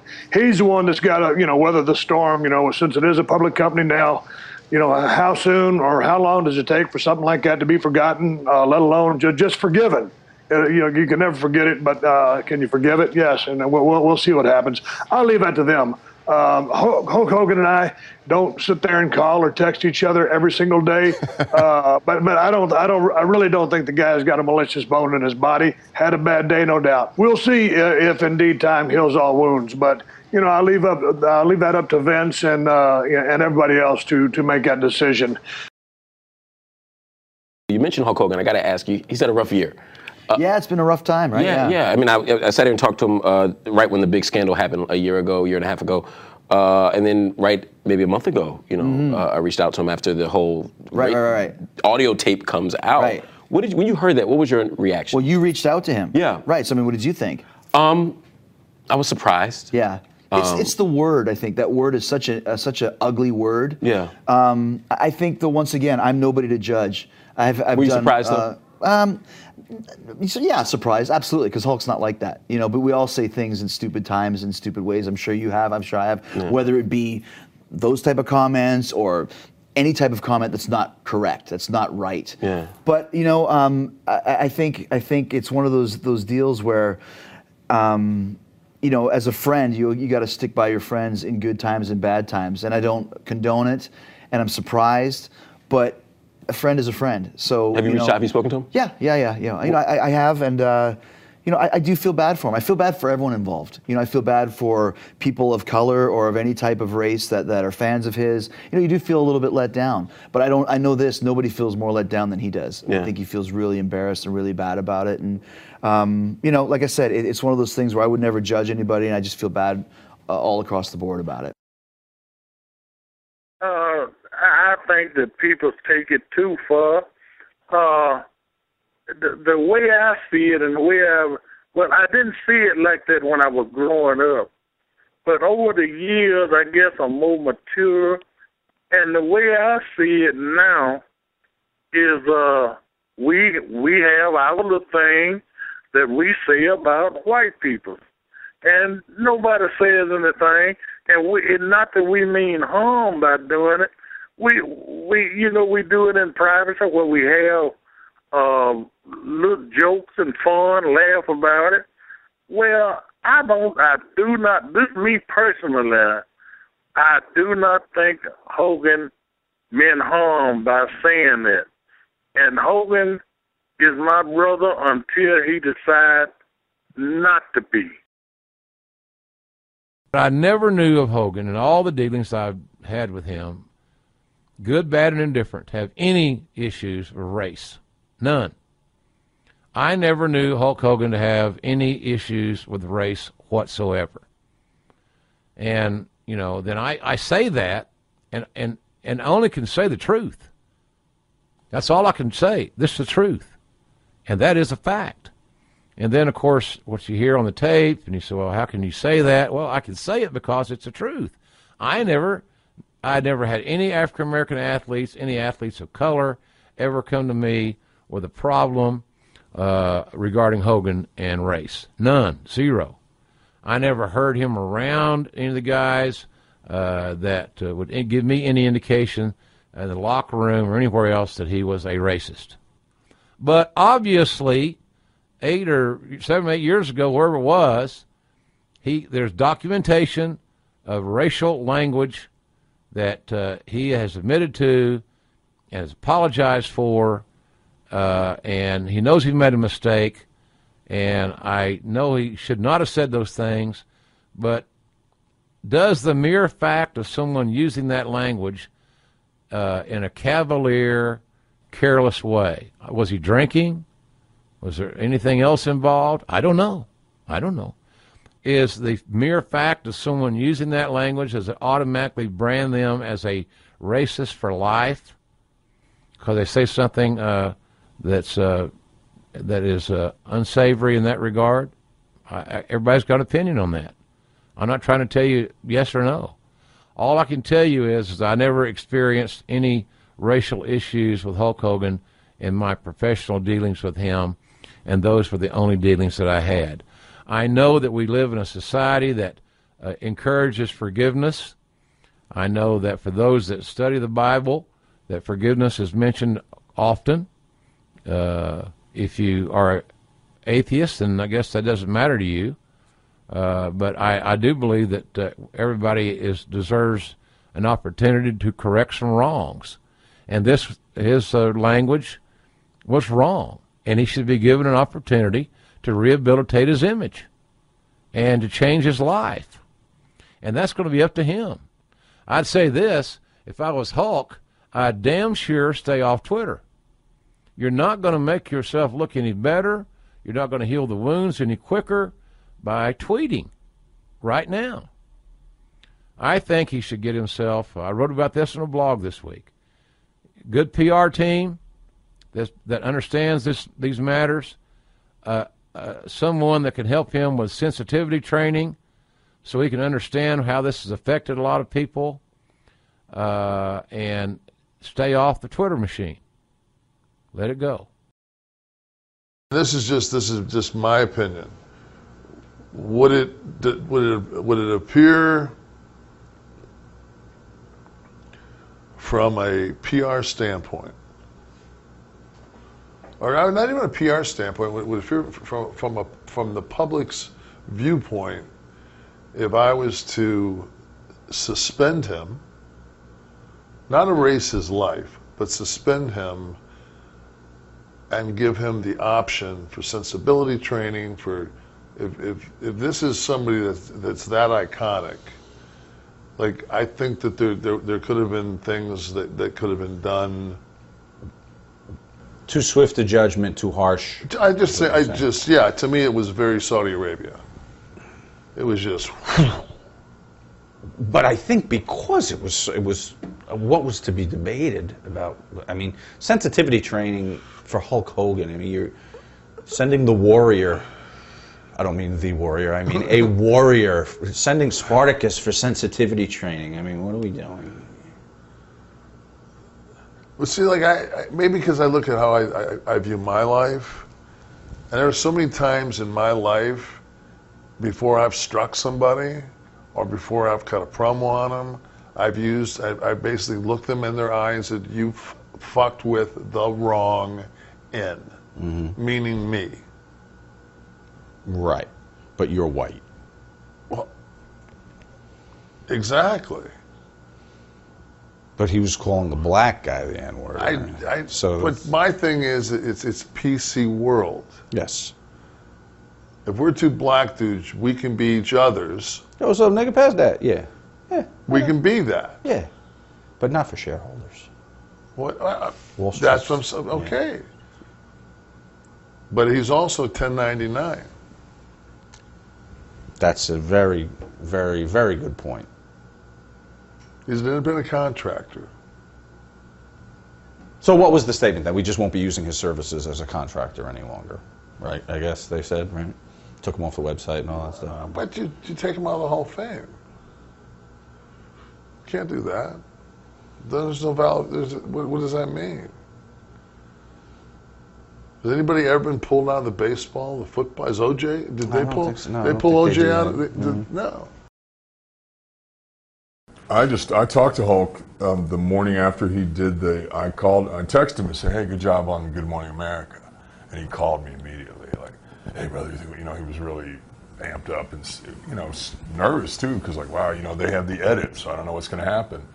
And when people ask me about it, I've been around Hulk a lot and never have seen anything but kindness and generosity from the guy. I've never seen any racism thing going on.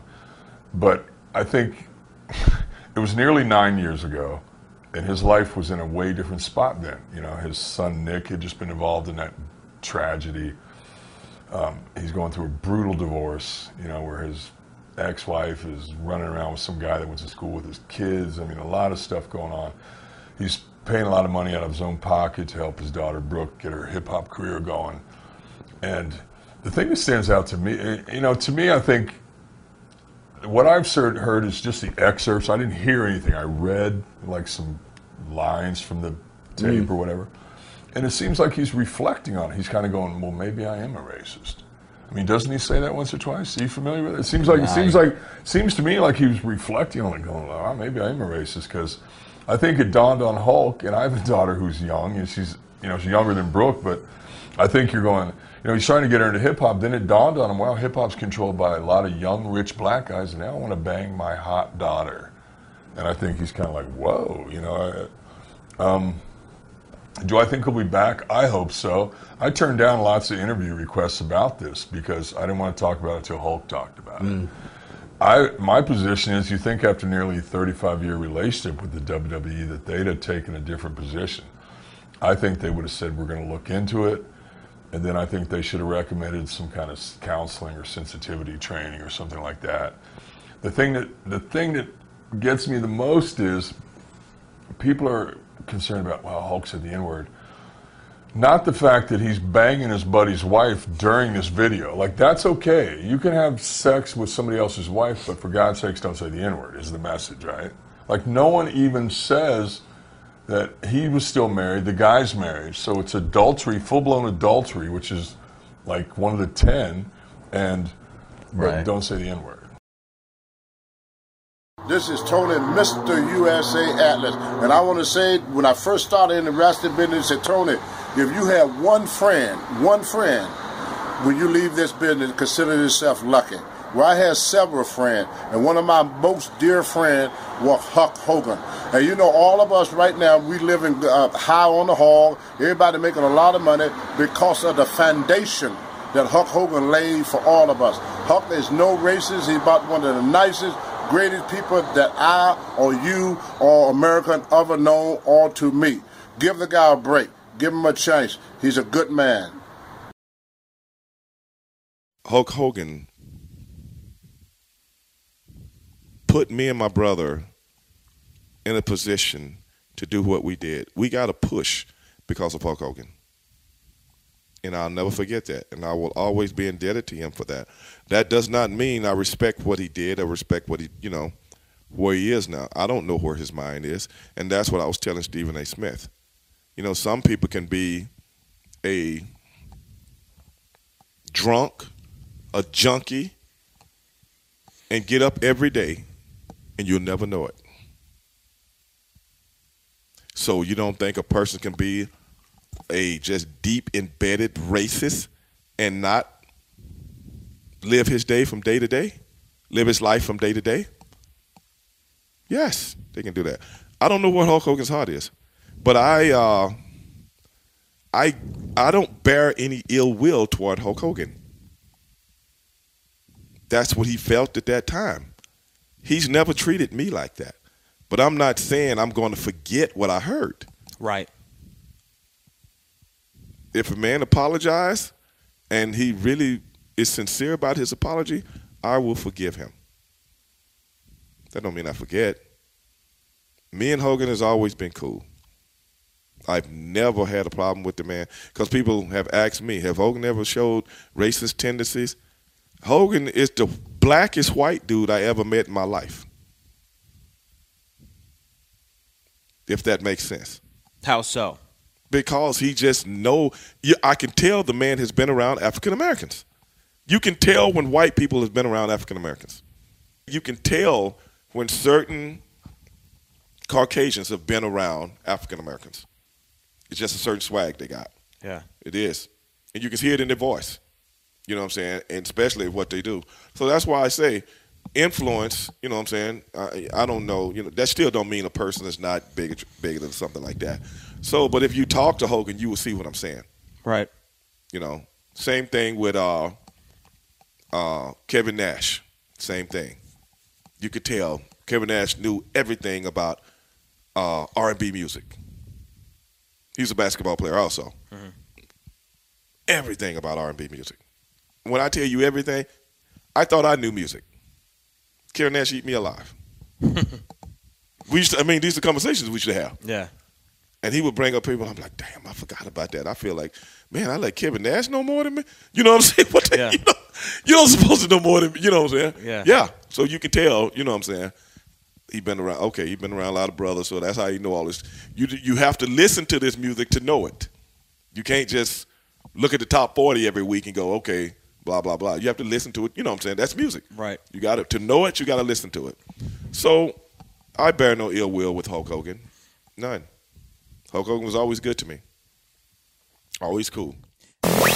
So wrapping up 2015, a couple of important moments to mention. First, Raw from Oklahoma City.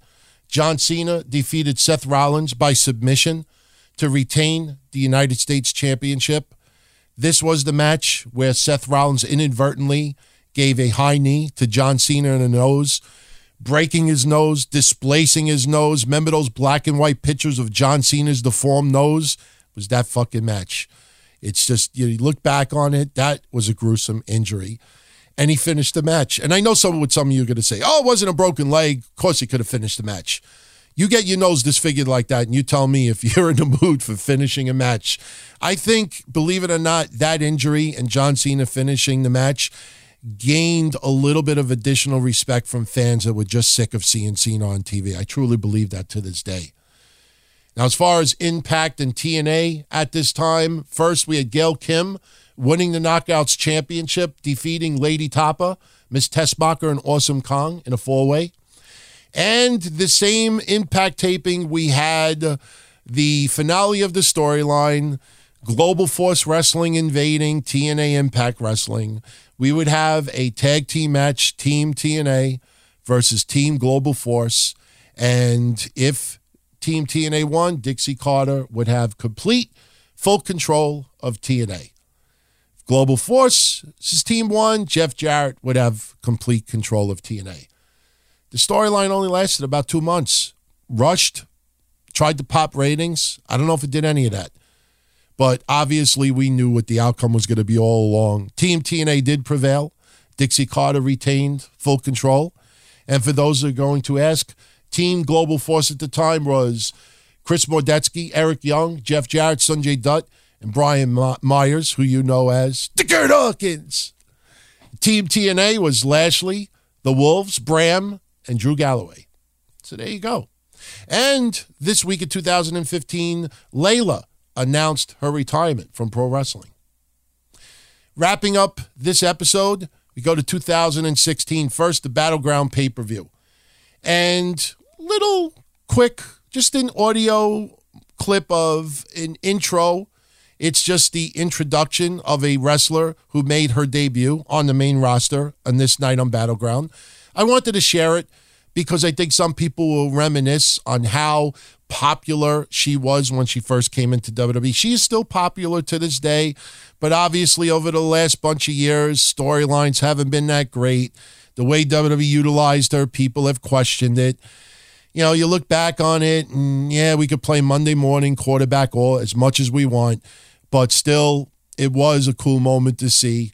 This week in 2016 at Battleground, Sasha Banks' mystery partner to take on Dana Brooke and Charlotte was none other than Bayley. Who is Sasha Banks chosen to team up with her tonight against the women's champion and her protege? Legit boss. Built on self-success. Charlotte tweeted back. She's made a living out of proving all the haters wrong. Bring them on. He said, haters are my motivators. If Sasha did indeed find somebody.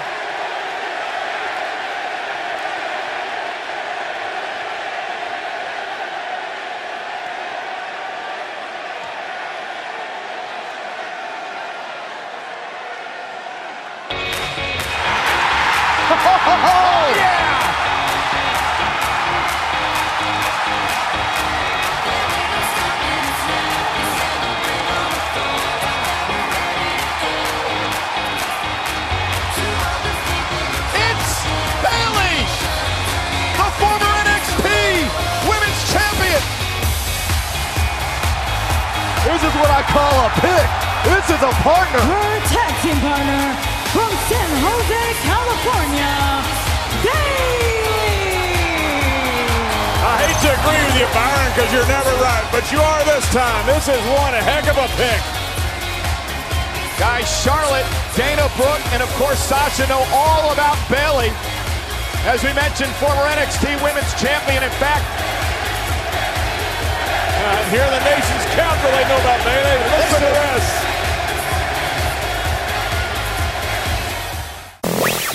And since we're always talking about the Shield in some capacity, on that card as well, Dean Ambrose retained the World Heavyweight Championship, defeating Roman Reigns and Seth Rollins in a three-way. Seems like a long time ago, right? 2016. And wrapping up this episode, the night after on Monday Night Raw, we had 3 debuts to the main roster. Well, one really wasn't a debut in the main roster because he wasn't a Raw wrestler or WWE wrestler yet. He was just more enhancement talent. We'll get into that in a moment. First, it was the debut on the main roster of Finn Balor. He wrestled twice, actually. The opening match, it was to determine who was going to face Roman Reigns later in the night. The match with Roman Reigns, the winner would get the opportunity to wrestle for the Universal Championship at SummerSlam. So early in the night, Finn Balor wrestled and defeated Kevin Owens, Cesaro, and Rusev in a 4-way. Later on that night, to close out Raw, Finn Balor defeated Roman Reigns. So Finn Balor would earn a shot to win the Universal title at SummerSlam. Another main roster debut that night was none other than Nia Jax. And she wrestles pretty much the same as we see it today. Her match was only about a minute and a half. She wrestled Britt Baker, squash, total squash. But the debut, I think people still talk about and will continue to talk about. Braun Strowman came out for his match, and at this time, we would sometimes have, an enhancement wrestler, somebody from the indies would wrestle Braun Strowman. And, the size difference between Braun Strowman and his opponent used to be drastic, but not this drastic at this time. And Byron Saxton was in the ring interviewing this wrestler who was about to take on Braun Strowman. And this wrestler was very, very confident. Unfortunately, the outcome of the match wasn't the way that this person envisioned it to be, storyline. But it was this week in 2016, we had the WWE debut of James Ellsworth. The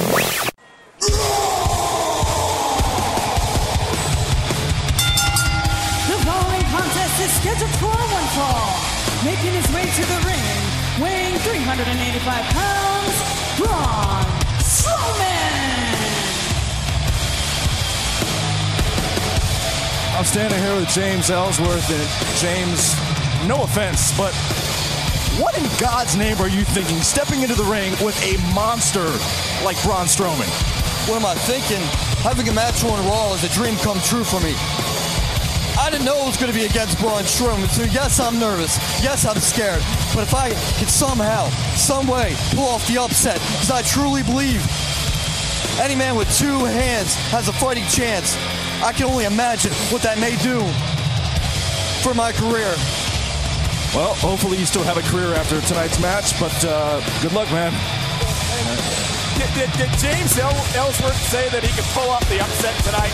I think somebody better notify Mr. Ellsworth next of kin, because Braun Strowman looks like a nasty, mean monster right now, ready to do some serious damage. And James Ellsworth looks like Tweety Bird.